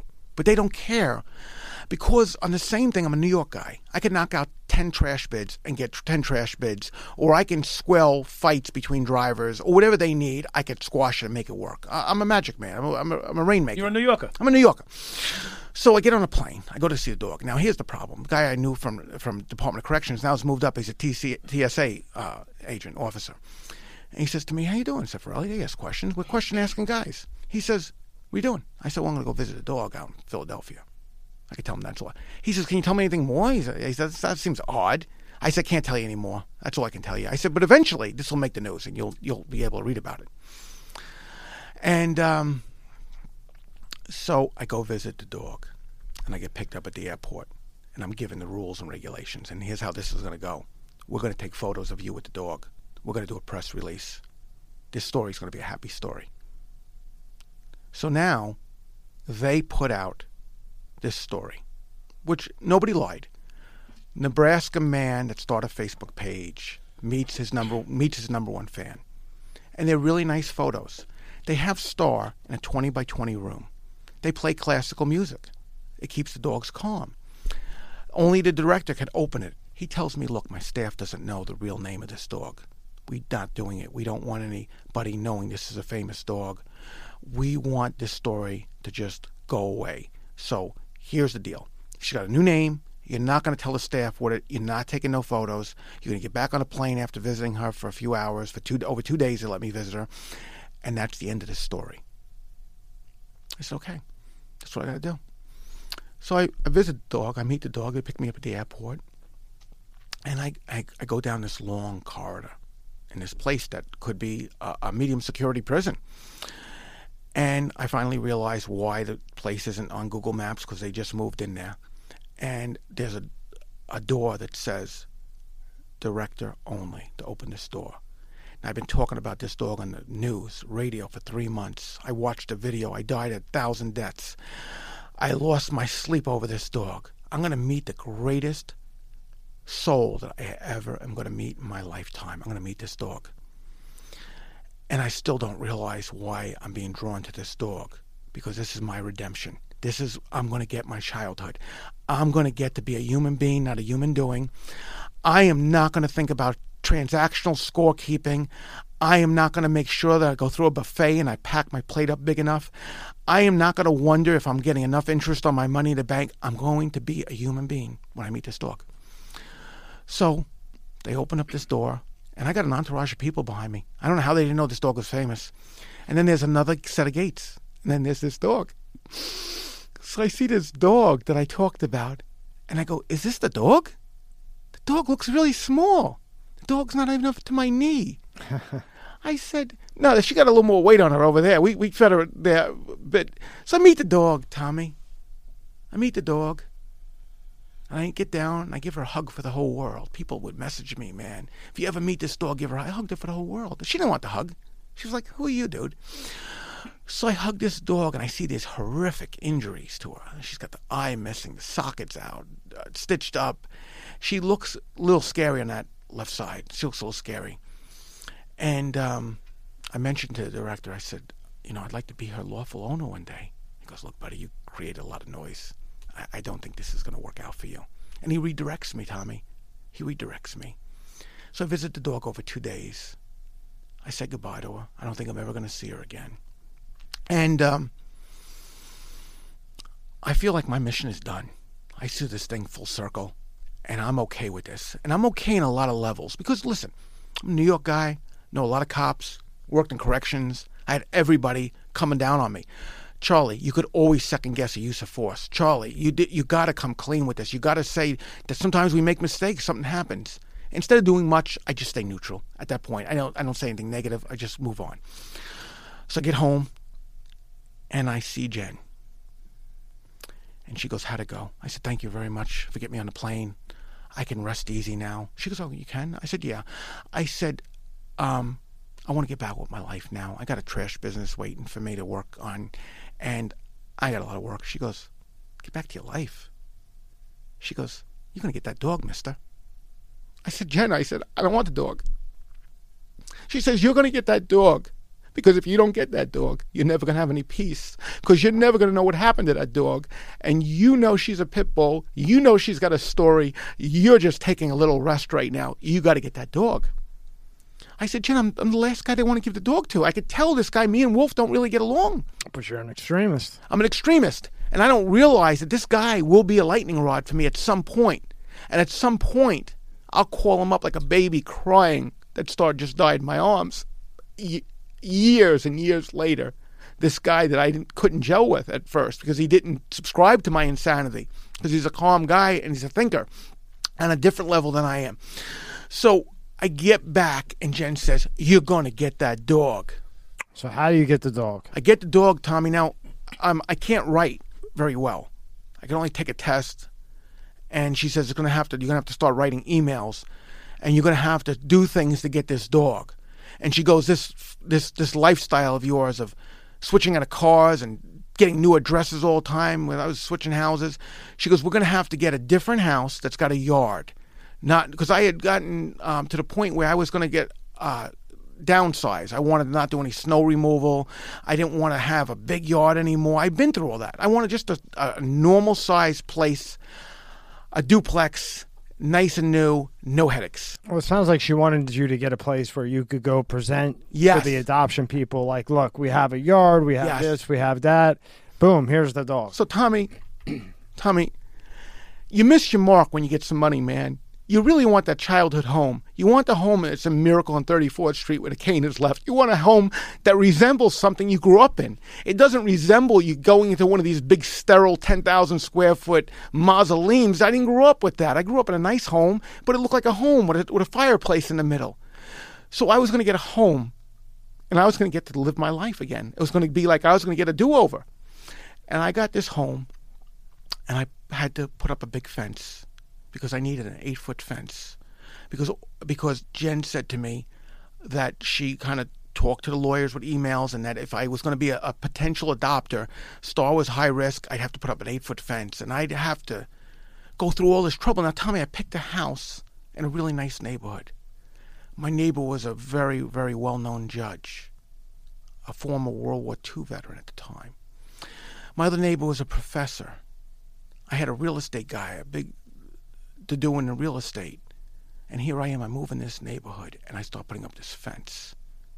And I'm getting a house ready like a person gets a bassinet ready for a baby to come. So you build the house up, you make it perfect to For go Star. get the dog. So now you go to get the dog. Yes. What do you present to them that eventually breaks them where they say, okay, Charles, here's the dog? Okay, so Jen wants to go through things normally, and I'm a street guy. And I said, look, to the mayors, I go, look, here's the deal. You guys got to let me have the dog. It makes perfect sense, because the dog's a liability like you guys are making it out to be. If the dog ever bit somebody, you guys would have a headache. If the dog bit me, I couldn't tell anybody. Do you think in a million years that dog ever bit me behind an 8-foot fence, I'm going to say anything? No. So it was a little bit of levity. So it kind of loosened things up. Right. So the advocate, the director, worked well with Jen, and they too formulated the plan. And I had a muzzle on me to quiet down. And Not the dog. Your muzzle. a muzzle for me. Yeah, I caught that. Yeah, a muzzle for me. So the thing was, Tommy, I wound up becoming the lawful owner of this dog in April of 2013. There were certain things that were pretty cool, man. I had to have an 8-foot fence, which I did. I had to pick her up in a minivan. I had to sign a bunch of stuff. I couldn't tell anybody I had the dog. All this stuff happened, and I got the dog. And I pick up the dog. After all this, man, I'm going down the highway with the dog. I said, man, we did it, man. It had to be an unbelievable feeling, right? You know, he's going through all that for all that time in the past, and finally, there she is. So, Tommy, listen, and I've had some And experience. how long was that? That was from August to April, so it was 8 months since she was shot. And December, I met her in person and got her in April. Go over to the clip, Dom. It's 3 over. This is a good clip. Right here, play that. This is Star, a 10-year-old dog she who is. is a walking miracle. Star was shot in the head by police in New York in August of 2012. She became a household name after she survived the accident. But it was a story that followed that changed lives forever. Headlines were that she was shot and killed. Charlie adopted her after hearing she was shot and fought every day to help her survive. It wasn't just Charlie's life that was impacted by this smiling face, but every soul she's touched along the way. I don't have to say anything to anybody, hey, this dog has hate. No. They just know. They just know. People are friendly to dogs, but they just know there's something a little extra special about her. Living life in Lincoln, Star has brought the support to those who need it most. But now it's Star who needs that love and a glimmer of hope. The doctor, the radiologist told me with the surgeon that if Star is to survive, God must intervene because her cancer is inoperable. Diagnosed with cancer, Star may not have much longer to live. A reality that was hard to come to terms with for Charlie after he'd spent years seeing the impact Star has had and the connection he's built along the way. So that's a nice little segment there, you know. So, Tommy, I bring the dog home. I bring her home. And we do some really great things, Tommy. Because it wasn't about me. This dog was going to change people's view of pit bulls. This dog was going to go to Alzheimer's and give comfort to people. The dog was going to take me to college and teach journalism class to a bunch of students that had me come in and tell them about the story of Star. She was going to make me a person that would speak in front of the United States Humane Society to talk about animal advocacy. She was going to make me a co-founder of a nonprofit that rescues dogs. She was going to put me on a platform that I could do things that I would have never done if it wasn't for this dog. You see, if it wasn't for this dog, I couldn't even write more than a sentence or two because you'd realize I was a dummy and didn't go to school. That's changed. This dog has allowed me to pontificate the truth because all the media came at me and I had to only tell the truth. I couldn't tell my version of what I wanted to happen or what I just laid it out there. So the dog took me to college. The dog taught me how to write. The dog taught me from being a human doing to a human being. The dog taught me with her injuries, the beautiful creature she was in, side of her. And I saw that people are not judgmental. You know, you get to a certain point in your life, you only want clean, neat things around you. You got nice clothes, your car is spotless. You want to, no, packages come in all different shapes and sizes, and sometimes they're not attractive. Star didn't look attractive, but people looked past that, and they saw the gold inside of her, that she had a heart. She found people that were suffering from cancer that didn't even tell people they had a diagnosis and sat next to them.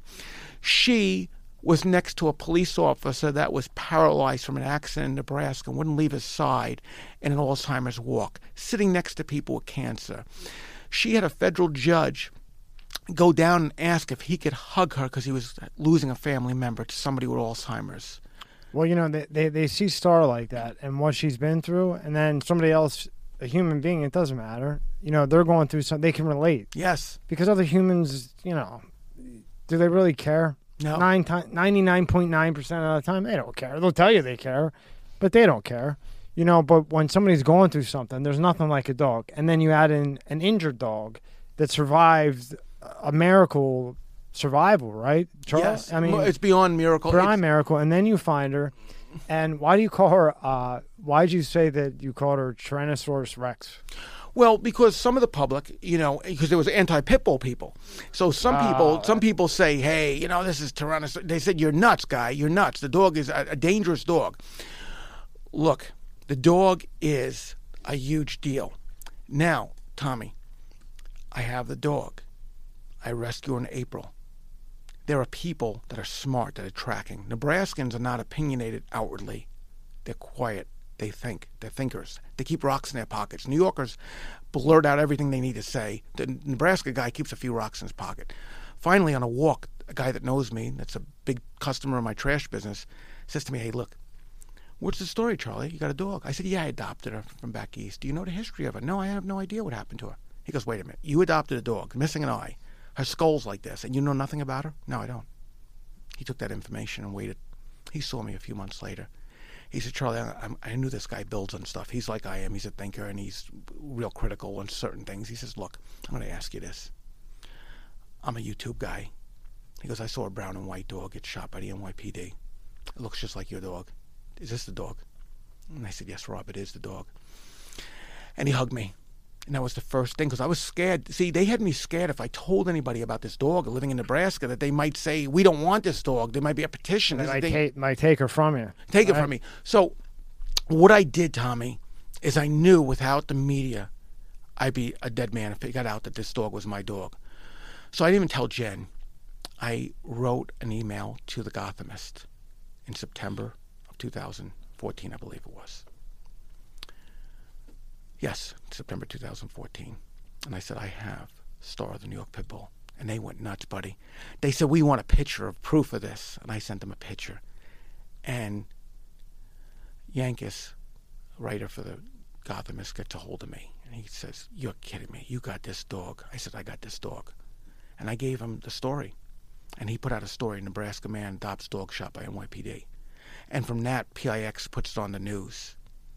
And not only do they put it on the news, they make it one of their top stories of 2014. It was a top 10 story. Top 5 or 3. I'm saying like it was in the top 10 stories in 2014.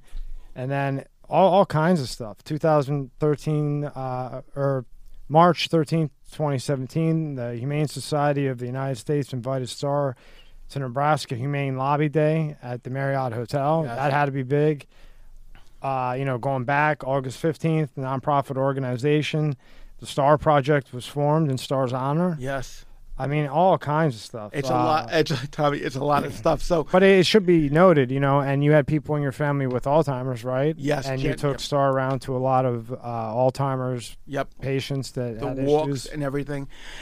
And it was a big deal. So, Tommy, on this deal now, it goes out that I have this dog now. And it goes big. I don't realize how big it's going to go. It's going to go in everything. She's going to be a Dogster magazine. I'm going to be on TV in Nebraska. There's a lot of stuff that's going to go on. But what happens is, the biggest thing that happens in 2018, where I got the awakening at the monastery, the communications director, Cynthia, gets a hold of me and she says to me, you're going to come up and tell your story. You've been sober for 25 years now. You need to tell the board of directors how this worked for you. You need to tell the staff that they're helping the staff and they're helping the people that come, the thousands of men that come through here, and then you're going to talk to all the residents. So I said, okay, that's what I need to do. That's service work. And she says, are you listening? I said, yeah. She says, it's on one condition. You must bring Star with you. So now I bring Star up to the place that I got my spiritual awakening. That's awesome. And I talk as you should have done. As I should have done. Yeah. And then, of course, the Franciscan monks, I mean, they're unbelievable. They are the backbone that keeps everything going. I mean, you never hear about these guys on any scandals or anything.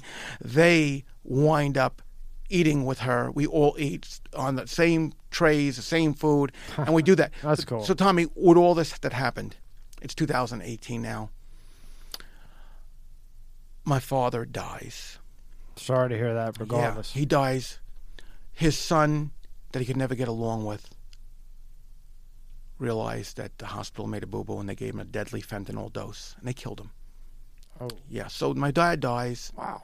And I never get to talk to him again. Now, can't you sue for that? Yeah, well, that's a whole nother yeah, story. that's episode 2. We got another Yeah, episode yeah. now. I mean, people die. You got to. It's just ugly, man. It's ugly stuff when you got to do that. But so the thing is, he dies. I never got to see him when he was in a hospital because my mother didn't think he was that ill, and he went from just having a little bit of heat exhaustion to dying in the hospital. Well, they killed him. They killed him with the fentanyl, and then they didn't admit what it is. It's the we're not stupid, Tommy. We asked for what drugs they gave him, and we got a list of what drugs, and then we order a private autopsy, which they didn't want to, and then we compare our notes of what drugs they gave him, and then there's fentanyl.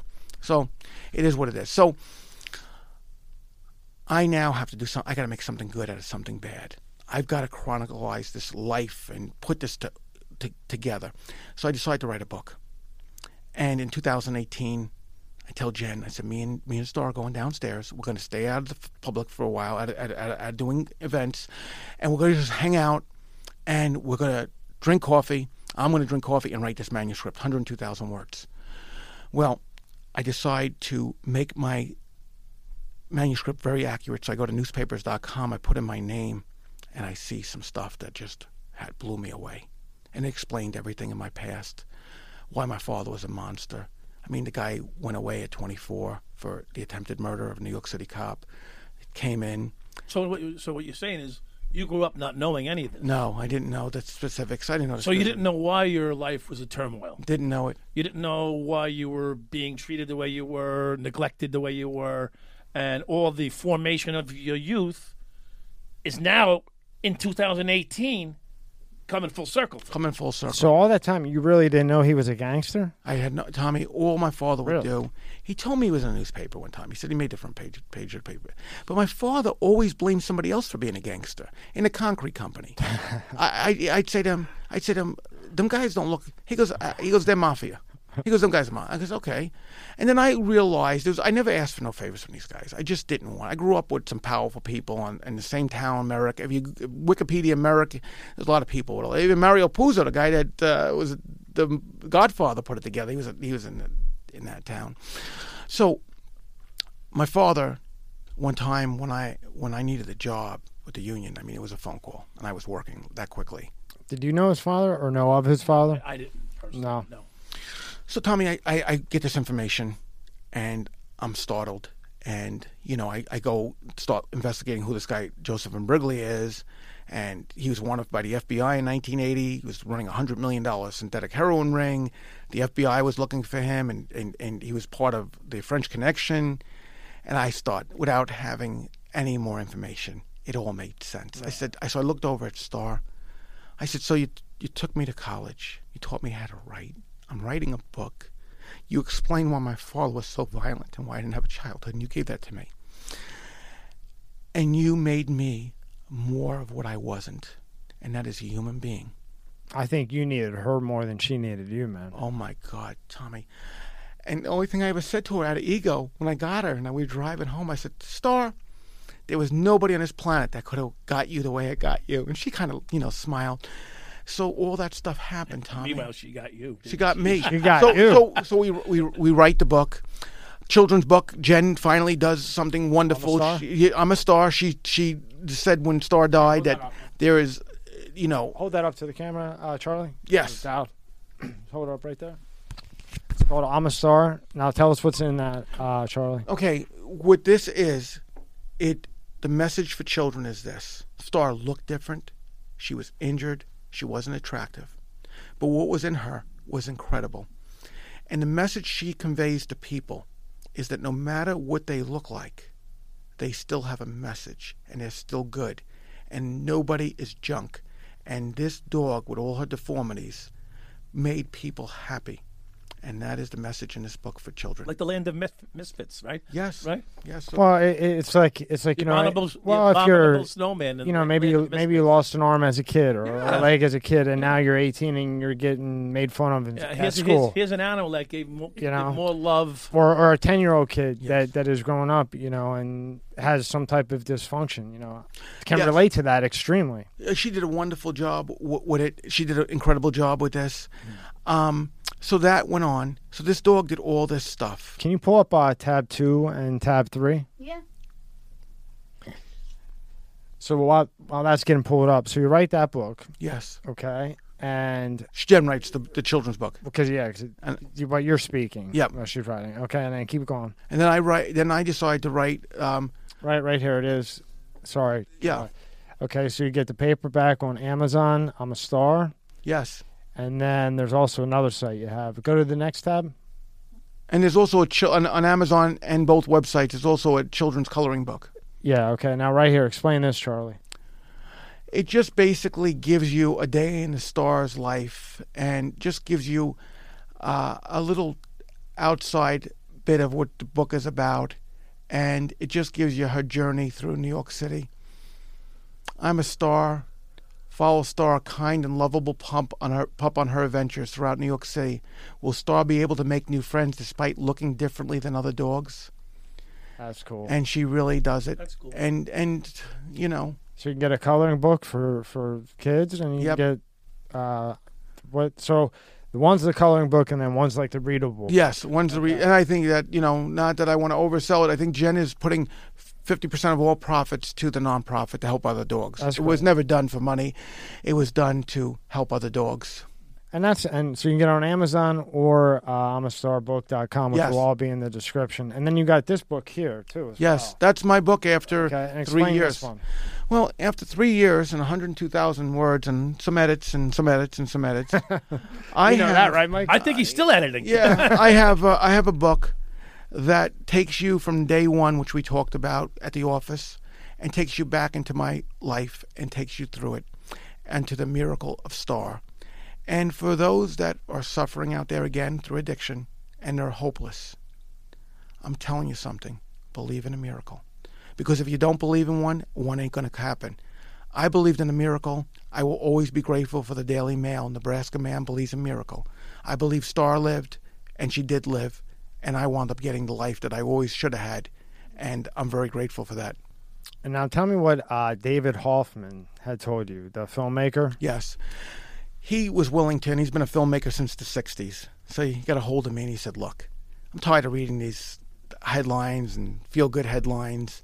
He goes, I want to do an interview documentary with you.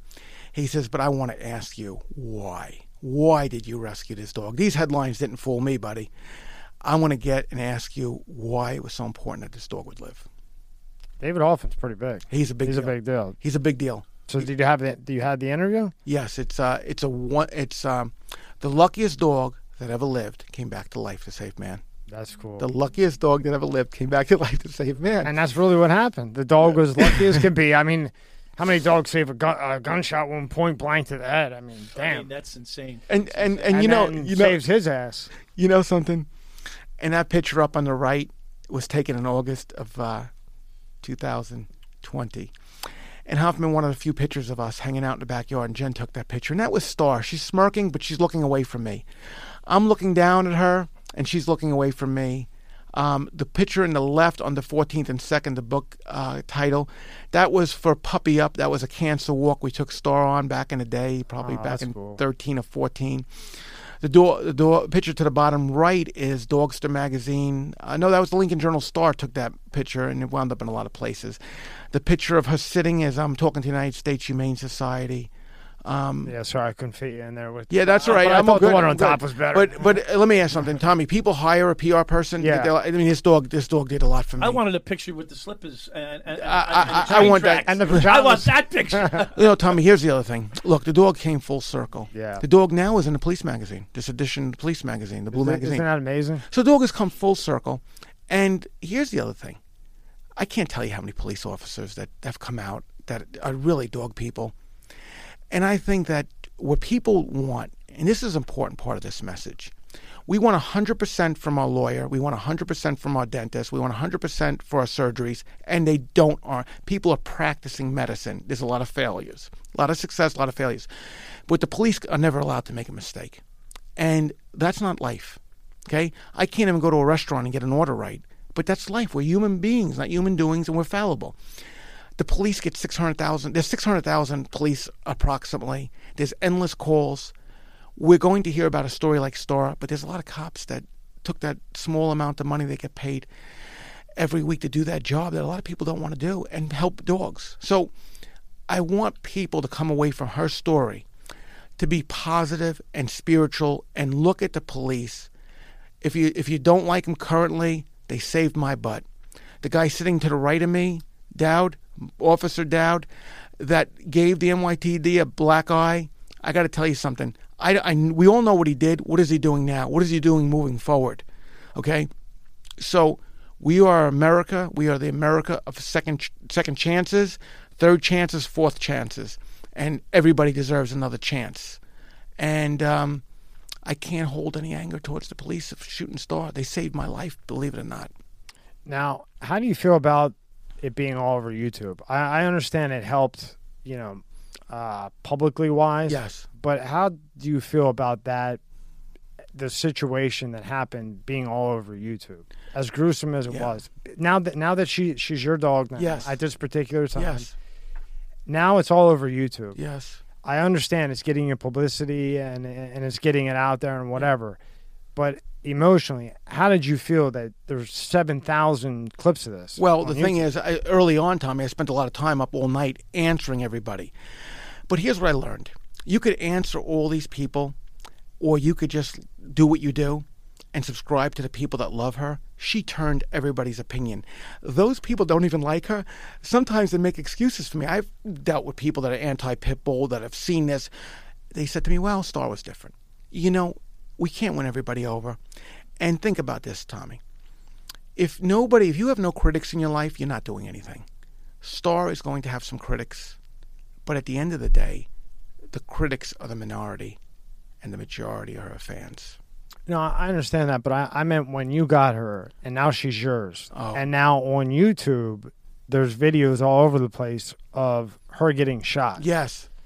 How do you feel about that? It used to get me mad. Yeah. It used to get me really, really mad, Tommy. And I used to answer this. And I'm pretty good at verbal kung fu. I mean, look, and I used to answer a lot of these people.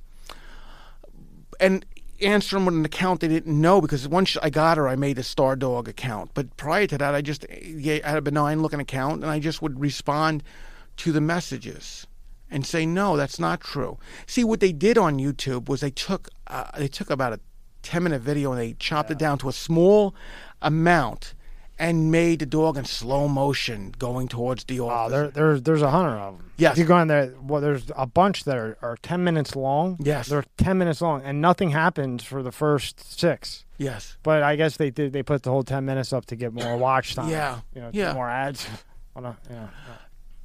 Tommy, what we can do, and this is what I got to realize, I cannot focus on the detractors.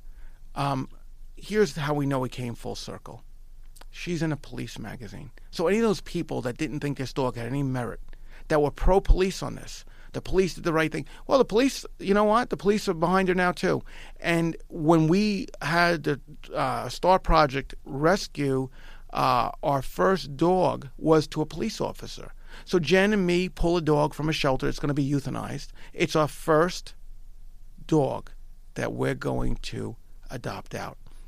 And Jen goes over the background of each person to make a good fit. Well, happened to be a Lincoln police officer, Nebraska police officer. And that really says a lot right there. So Star saved that dog. She saved all the dogs in our house. There was a media thing saving a dog in the name of Star. A lot of dogs got saved. And they continually get saved through my advocacy, Jen's advocacy, the children's book, and other things, because we cannot become to the point where we're so judgmental. I mean, we've gotten to a point where we are judging without facts. So the phone rings one day, about 3 months ago now, maybe 4. And it's Ted. and he knows Ted. And he tells me, this is a little bit heavy. He tells me, I haven't heard from Charlie. He says, have you? Now, Charlie and I communicated off and on intermittently for the last 2-3 years. And with COVID, people have been avoiding each other. Yes. And I said, no, I haven't heard from Ted recently. No, Charlie. I haven't heard from Charlie recently.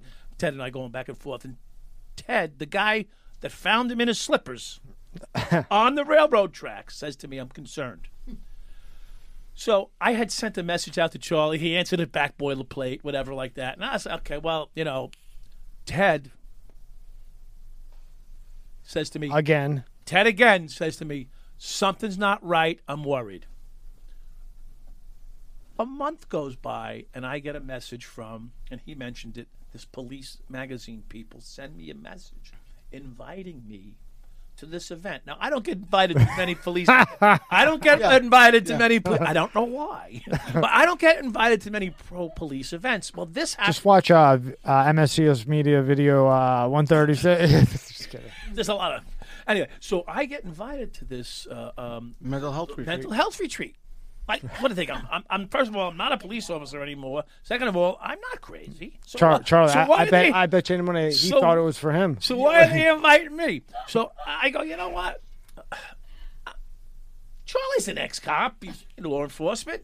Maybe he's interested in going. And if he says yes, which I hope he doesn't, then if he says yes, I'll go. If he says no, I'll feel as though I did my part.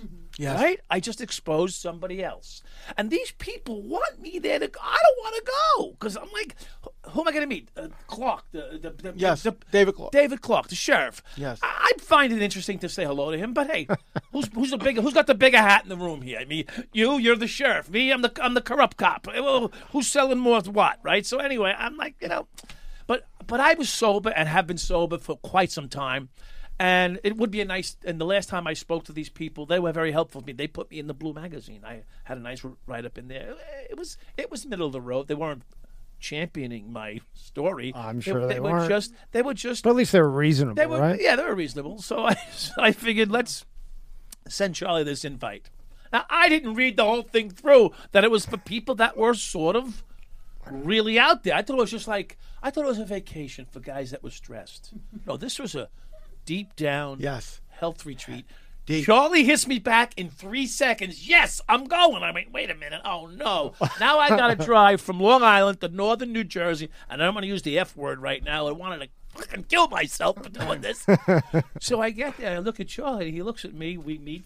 We get there. And he says, you going? I go, yeah, I'm going. Of course. If I say I'm doing something, count on it. Of course I'm going. God damn it, I want. And I get there, I look at Charlie, he looks at me, and he goes, thank you. I'm like, for what? I look shell-shocked. He's like this. I go, for what? He goes, I said, well, you were up on that mountain for a while there, because Charlie had a big mountain play. I said, it could be, he goes, I haven't been out since COVID. I went, yeah. Really? He goes, I've been in Florida 10 times since COVID. He hasn't left his house since COVID. And the passing of Star. So I don't realize that he's really still, some of his shit's still percolating. And fortunately for him, I'm crazy.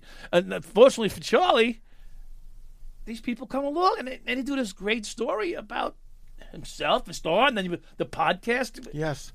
So a lot of good things happen. So Mike brings me to this, and I'm hurting so bad because Star died on February 19th at 3:25. Cancer. What kind of cancer was it? She had transitional cell carcinoma. Oh. And she got diagnosed, but then she was on the couch. That one picture you had of her on the couch, she got off the couch, and we did some wonderful things, Tommy. I got the diagnosis from her back in November. She came out of it, and I did a bucket list. We went to the old 14th and 2nd. She met a whole bunch of New Yorkers. I took her to Freedom Tower. Some NYPD cops hugged her down at the tower. We did some things. And she dies. And she dies unexpectedly because she was doing really good. I had her out the day before. And she died in my arms. She gasped 3 times, and then she died. And Jem was there with me. Because I was going to give her a bath, Tommy. Tommy, she had been sick And then I said to her, Jen, I said, you know, I'm going to give Star a bath now. I think we're out of this deal. So I pick her up, and I was going upstairs and put her in the bathtub, the sunken bathtub, to give her a good bath. And for some reason, I sat down with her, and she was really comfortable in my arms, and she gasped 3 times, and she died. And it was very awkward. Her mouth was open. So I put her down on the side on a blanket, and I'm trained in CPR, first aid. I know when there's no pulse. She was gone. And I called, I cried for half an hour next to her, and I called up David, the guy that was my champion, to get her. I said, she died. She died. I couldn't even get it. He goes, Charlie, are you okay? I said, she died. She died. He says, well, you're going to have to bring her here. We'll perform the service for her. We'll get ashes to you. We'll cremate her. But I couldn't get off the mountain, Tommy. At the time, I had a TRD Pro. It's supposed to get off. I couldn't get off the mountain. There's too much snow.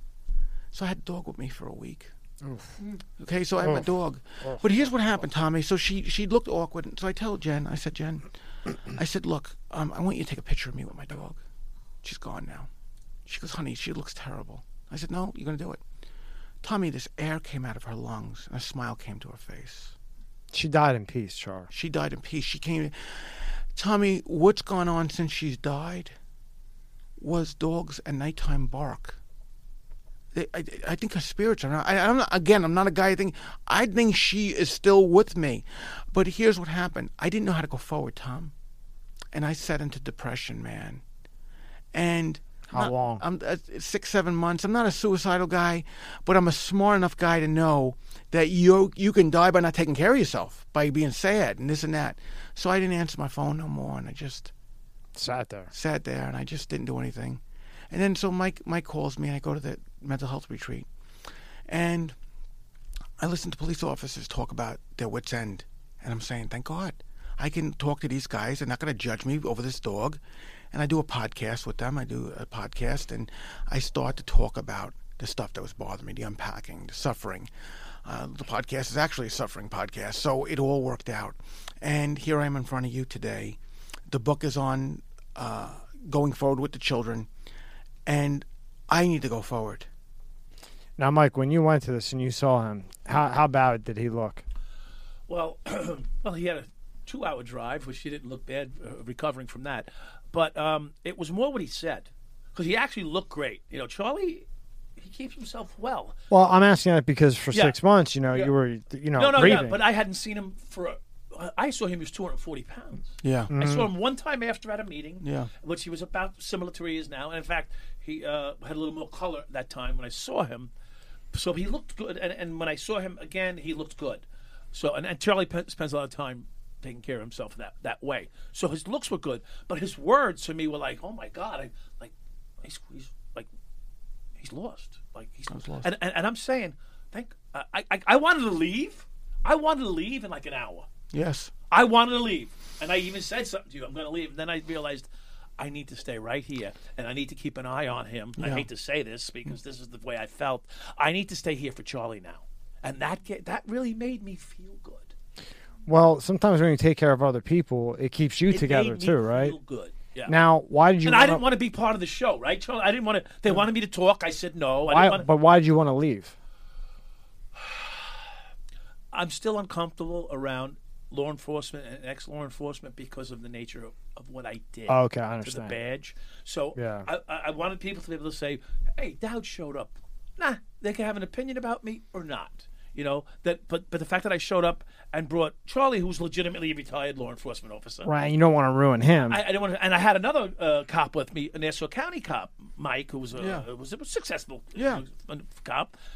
They came with me, so it felt nice that way. But after about an hour, I wanted to go. But then when I heard some of the words that Charlie was saying to me, I began to stick around longer and longer, really, because I wanted to hear what they were offering people in their shares.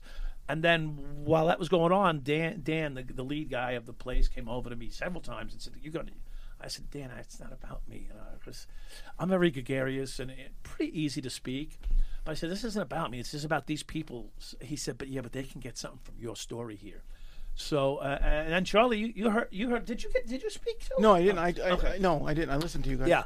Yeah, and but I spoke about 3-4 minutes, which is hard for me to shut down.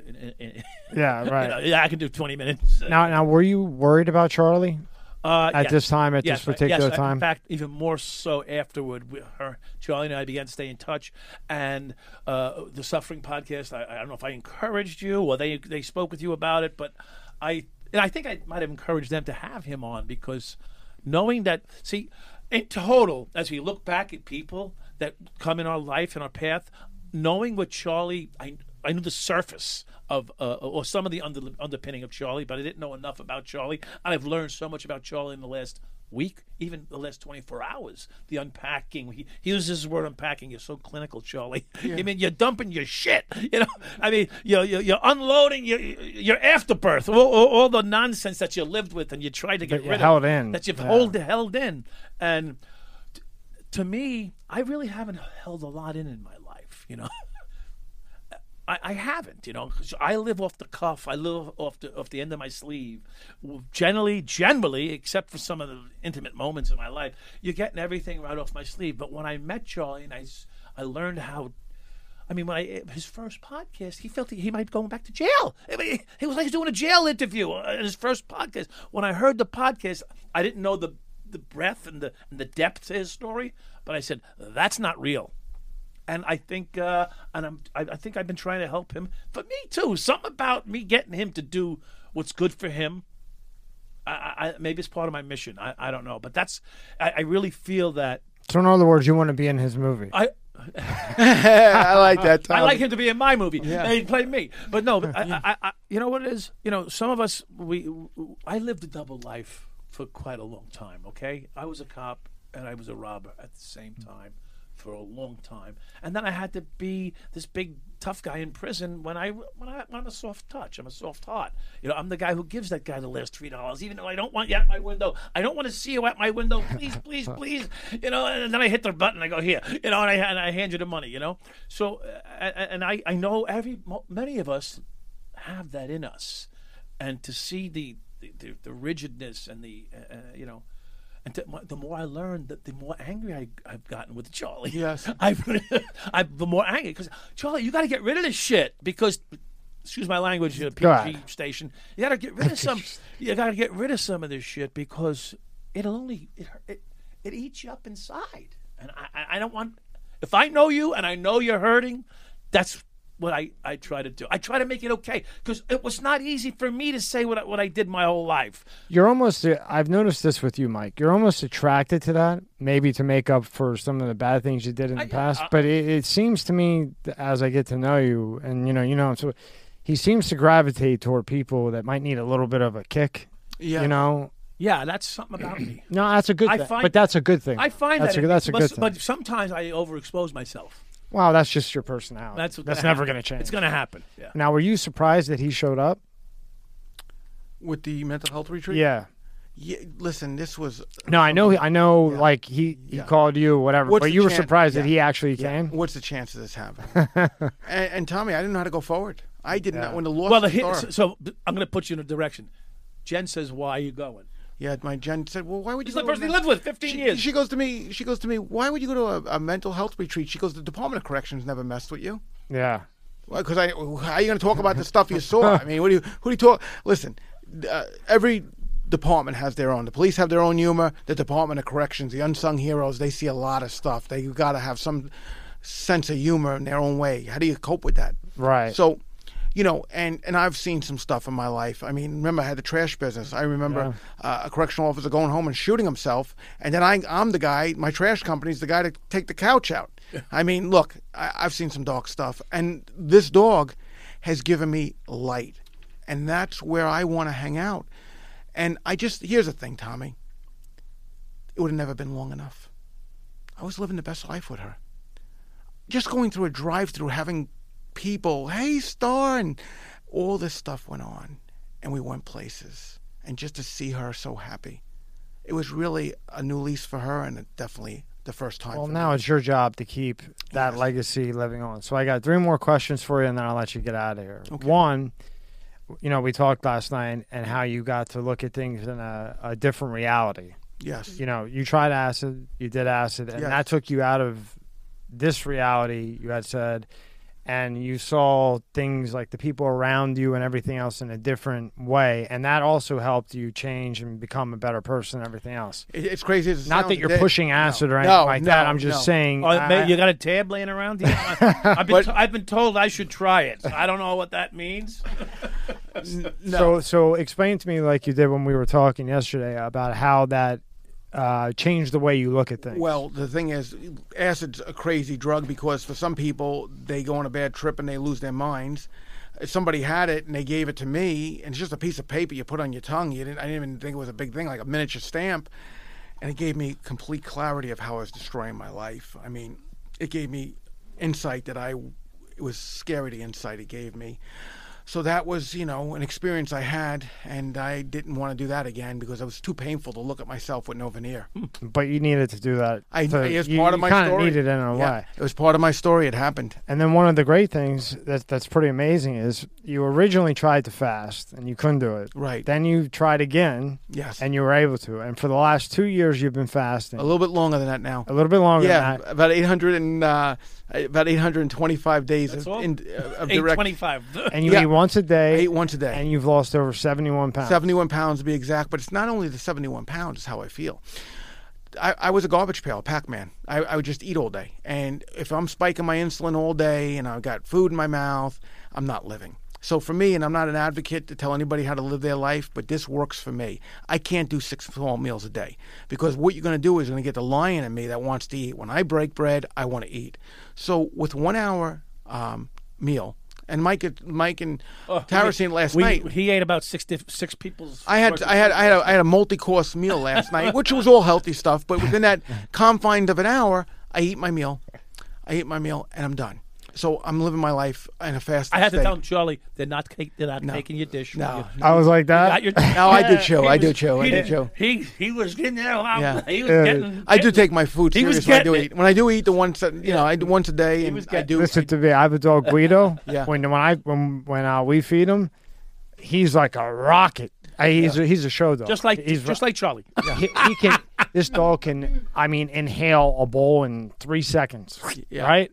Yeah, Guido. He eats it so fast that it gets stuck up his nose, and then I mean, he's just like a nut. I have to pat his back to get. So the I nose out. understand. I understand. So I do that. I do cardio 4 or 5 days a week. I like the spin bike. I like doing that for myself and stretch.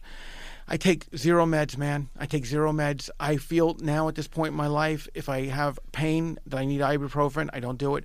I take cold showers. I take cold baths.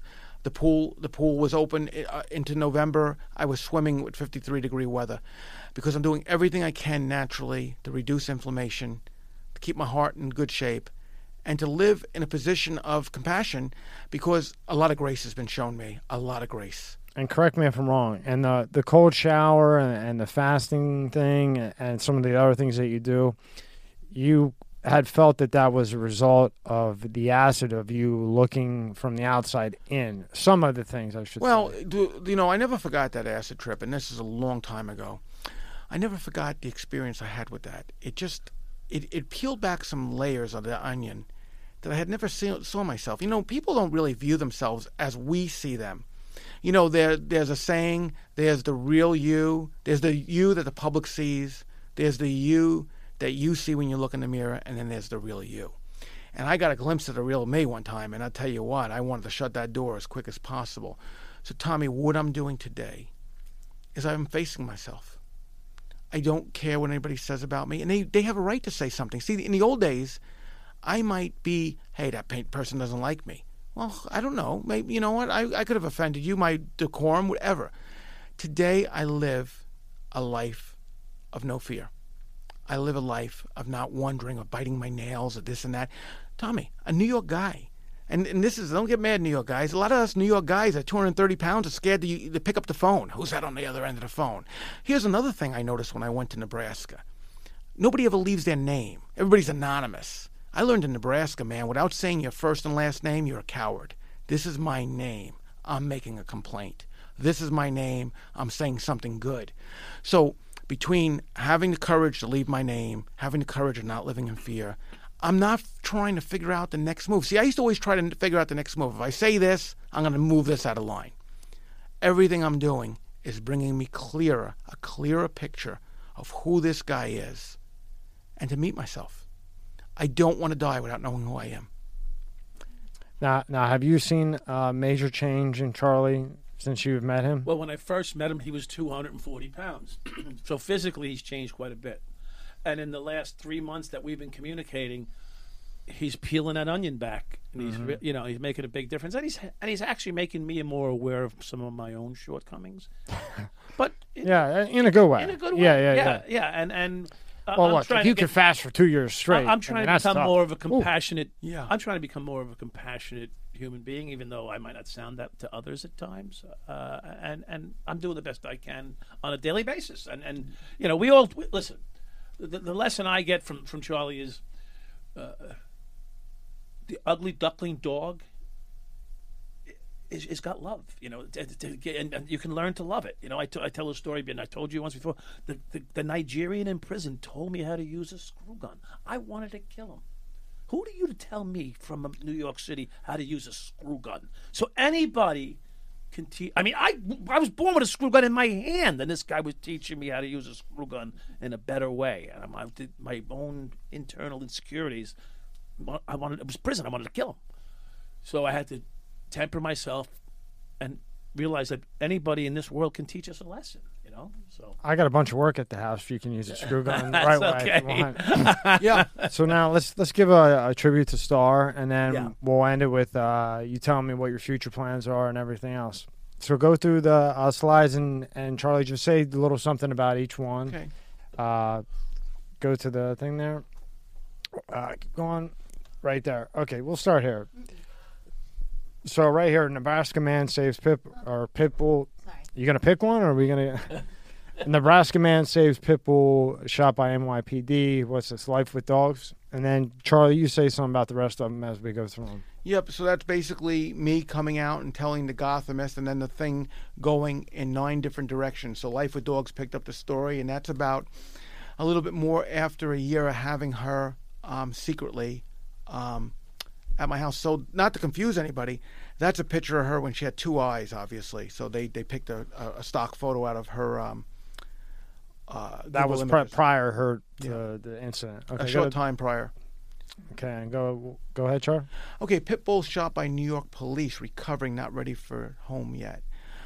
This is the People magazine inquiring with the Mayor's Alliance as to what's going to happen with the dog. And she's secretly at this point going to be heading down to Philadelphia and going away. This is shortly after the surgery of her having her eye removed. Now, Mike, do you remember reading this stuff in the paper? I remember. I don't read the paper anymore, but I remember hearing about it. Hearing about it? Yeah, I remember hearing about it, and we're all busy with our own lives.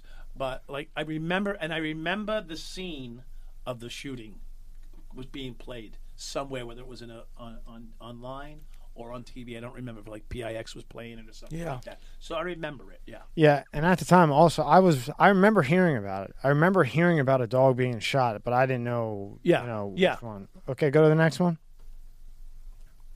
That was the ugly scene of her laying motionless, and this was shortly after she was shot. This was, a small time, 13 days, and they had to reverse course, making a speeding recovery. She did make a speedy recovery. I can't believe that dog survived. Yeah. This was the initial headline that day that went out. Police shoot and kill, lunging at people on Manhattan's East Side. This is the headline. This is what I was seeing when I was believing she was alive.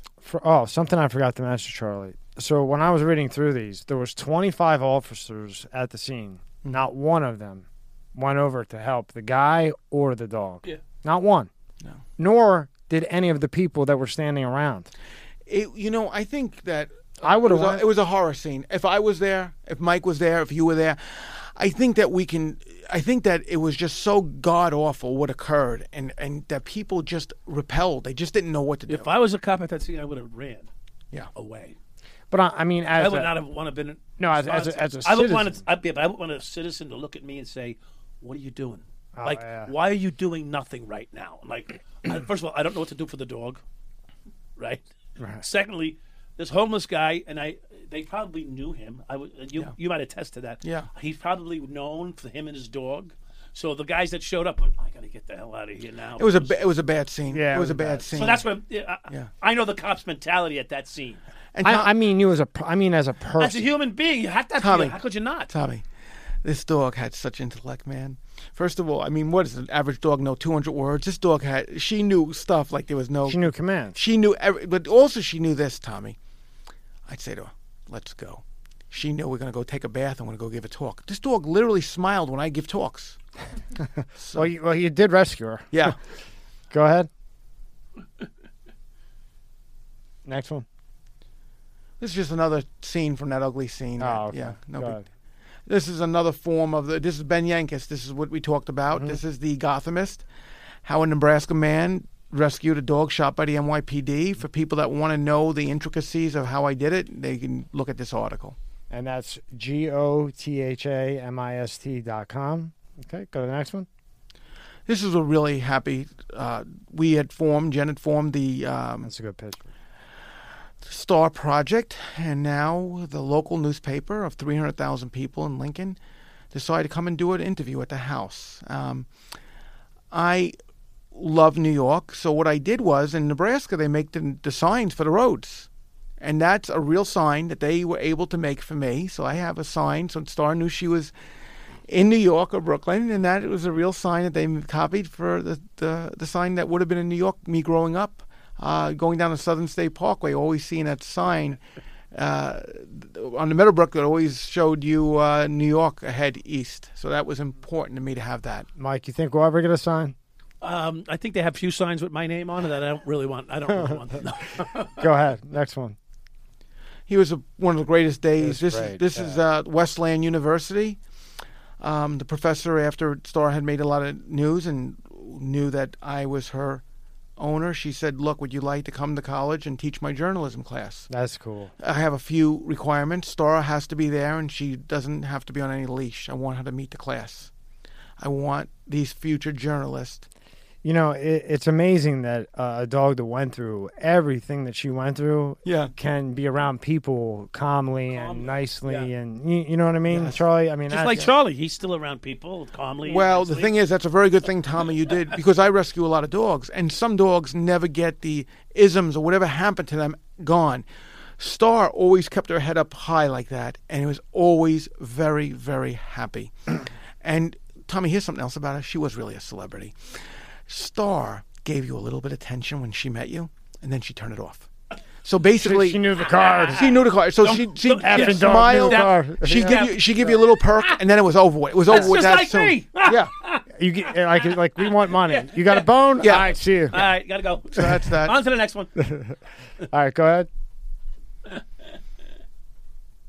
This is a big day, Tom. That's a great picture. Okay, so what happened here was Nebraska Television out they have a day show like Good Morning whatever, Good Morning Nebraska. There's a 240. Yeah. So so they asked me to come on the show, and Star was never very affectionate. Let me tell you this, Tommy. No. That wouldn't be her. Listen, she imagine. didn't play the dog and pony show. Okay, so for the cameras, she would do that. But she did it for the cameras? Yeah, she only did that for the cameras. Yeah. There was attention. She was all playing. That was not her usual demeanor. I used to always say to Oh, Jen, they didn't prop that. no. Oh, okay. I thought they propped that. No, they asked me some questions, and then she. This is it. That's time. She said, "Oh, it's time. It's fine. It's time for the shoot." But that was not. She's giving me kisses there. That is not her normal demeanor. This freaking dog is like my kid. Yeah, she's smart. She's a smart dog. No one Yeah, smile. it plays you. Stand out. It Thank cries you. like it's like That's it's having a tough time, and then the second you touch it, it's fine. So Tommy, Andy Her. Warhol's. I'll get killed. If I Andy- say it, it's Yeah. not it. Her. Her. Yeah, her. Sorry, go ahead. No, that's fine. But I thought being in Nebraska when I left New York, I was going to live a life of obscurity, and I always used to be the guy who said, "Andy Warhol, you're so wrong. We don't all get our 15 minutes of fame. I had a wild life in New York, and I'm in Nebraska, and I'm never going to have anything talked about. I had no idea this was coming." That's a great pick. Great pick. And that's when that was before the fasting, I assume. Yes, As Mike tried to slip in. that was eating. Your 6 to 7. I'm capable of 7,000 calories a day. So go ahead. Go ahead. This is just it was a constant parade of media. This is Look at interviewing the dog. This is a media coming to our home. to talk about the dog she's rescuing, and she's loving it. Star's going along with the the reporters. She's hamming it up. Yeah, she's hamming it up. She's hamming it up. And this is a police officer's sister who was on a plane, came to visit out in Iowa. And this is a guy that was a Washington, D.C. guy. And she was coming out to visit some people in Iowa. And she found this magazine, and she couldn't believe the dog was in there. Oh, wow. It That's was a big pretty deal. cool. It was a big deal. It was a big deal. Go to the next one. Okay, here we are. I'm definitely beefing up here. I'm definitely over 241 here. It's not 240. You look better at 240. It's not 260. Yeah, I'm pushing some heavy. Mike just killed you. I'm pushing some heavy numbers here, and it's amazing I can get up to those weights. So here's the deal. So Jen's really involved with the Alzheimer's, okay? And here's what happened. I decided to bring Star to the first meeting, to the first walk, and Jen knew about it. But once the media knew that she was there, they highlighted her over the walk. So if you go to Channel 8, they say, hey, by the way, it's the annual walk, but we have a very famous dog or whatever they said. And that was Channel 8, and they said, go ahead, why don't you interview your dog? So Star, here's a dog, a New York City street dog. They got a tutu. John put a tutu on her, and she's going along with us. And Tommy, she didn't like it, but she did it. Star loves that microphone and that camera. Yeah, she did. So there you go. Go ahead. Oh, that's going back to the beginning. That's another shot. That's what I'm saying. When you go back there, go to the next one. Yeah. Just real quick. Yeah. You see all those people just standing there? Like, see me personally, and I think, Mike, I can speak for you as well, as a not as a cop, as a citizen, I don't think I could just stand there and look at that. It's hard. And nor would I walk It's away an from awkward, it. It's an awkward. But I'm sure it would have been a situation with the police trying to help out. It's awkward. But Tommy, let me say this to you. I think that we need that awakening. Look at that dog. It's lights out. But it's like, what the hell? The dog's laying there. Nobody cares. The man's laying there. Nobody cares. They're just looking at it like, okay, can I get this video on my phone? There was a lot of police officers there. There was undercover cops there. There was a lot of cops there. But why the hell don't they pick the guy up? Help the dog. Like, jeez. Tommy, I got to tell you something. I've done the scene. It's a disgusting picture. I'm sorry. Secure the scene. Yeah. It's horrible. Needs to be seen, but disgusting. It's a horrible position to be in. But here's the thing. Been there, not. There's going to be people that are always going to have opinions. Doesn't look good, doesn't feel good. I think for my own health, my spiritual health, yeah. I had to listen. We got a saying in corrections. I don't know if they use it in police. We don't win every fight. We win the overall fights, but there are days we don't win. Okay, we know when to disengage. Okay, the yard is turning on us. We know to disengage. I had, as a young correctional officer, an inmate would do something, and I wanted to run after him and get him. And the seasoned correctional officer said, "No, we know where they live. We'll show up at the house later. This yard can turn on you." I had to do the same thing. I had to disengage. Yeah. And I knew my limit, and my job is not to be in an adversarial role with the largest police department in the country. Although it wasn't fear that had me, it was a spiritual health. And once I neutralized on this opinion, the situation really worked out the way it was supposed to. Well, looking at it again, what the important thing is that she lived, you found her, and she lived the best life possible after this. Yes. Next one. No, that was all. It's over. Okay. Well, no, that's the one I wanted to end on because I thought that was really. This is her. Cute. This is her. So so the Lincoln Journal-Star comes out, and now she's got some dogs that have been rescued on her name. There's a lot of dogs. 11th hour, they're going to be euthanized. Pretty dog. They're pretty. So they come out and they say to her, "Hey, look, we're going to come visit you, Star." She loved the entertainment, and she gave that bit. Now, Star was a very finicky eater. She didn't look like one there, Tommy. She did not like, you couldn't give her chicken, you couldn't give her meat. She loved peanut butter drizzled over crunchy broccoli, Tommy, crunchy broccoli. That was her deal. Did you put peanut butter on her nose so you could wash it like the tongue? No. Listen, the thing was, she loved peanut butter. Show. But look how happy that dog was. That was my kid, man. See? That was, you know what? That was not just my kid. That dog affected people. That dog, when she went to be cremated, she was missing hair because I was always taking hair off of her to send to children's parents that requested some hope. She was a lightning rod of hope. Beautiful. People that were sick wanted something. She changed the face of pit bulls. Oh, She changed the face and the belief of pit bulls in the world. Really. That dog's a lifesaver. Yeah. That's that what dog Star. saved- Star's a star saved for being a thousands of lifesaver. dogs' After you lives. read everything, Tommy, and let me say I this would to have you. never gone to a pit bull in Yeah. my life until I have known about Star. me neither. Never. I agree with you. Tommy, and she was, let me tell you this too. She was a strong, strong dog. Don't let that jovial smile, because we rescued a lot of dogs. We've had dogs that don't have good manners, that try to get a little feisty. She was the alpha dog. That dog was tough. She was calm, and she was like a Buddha. I know a woman like that too. Yeah. Tommy, it's been, let me tell you something. The platform you've given me to tell this story, to have all the moving parts. Brother, this is the greatest thing I could do because I want to leave a legacy of hope for others. I appreciate you doing it on here. I'm happy to do it. I'm an animal lover. I like like I was telling you, I like animals way better than people. 100 times better than people. So I'm honored to be the one that, we talk about this with you and everything else. And so what are you going to do from now on to keep her legacy? I know you got the book, the kids book, which is great. You got the coloring book. That's awesome. Yes. That was a great idea. It's really simple what I'm going to do the next thing going forward. I'm going to do the next right thing that is the next right thing, and that is to continue the path that seems right. Promoting her story, helping the alcoholic addict of any background. It could be now police officers, fellow correctional officers, the person obviously down and out in the street. I've always gone to bat for them. They obviously need help.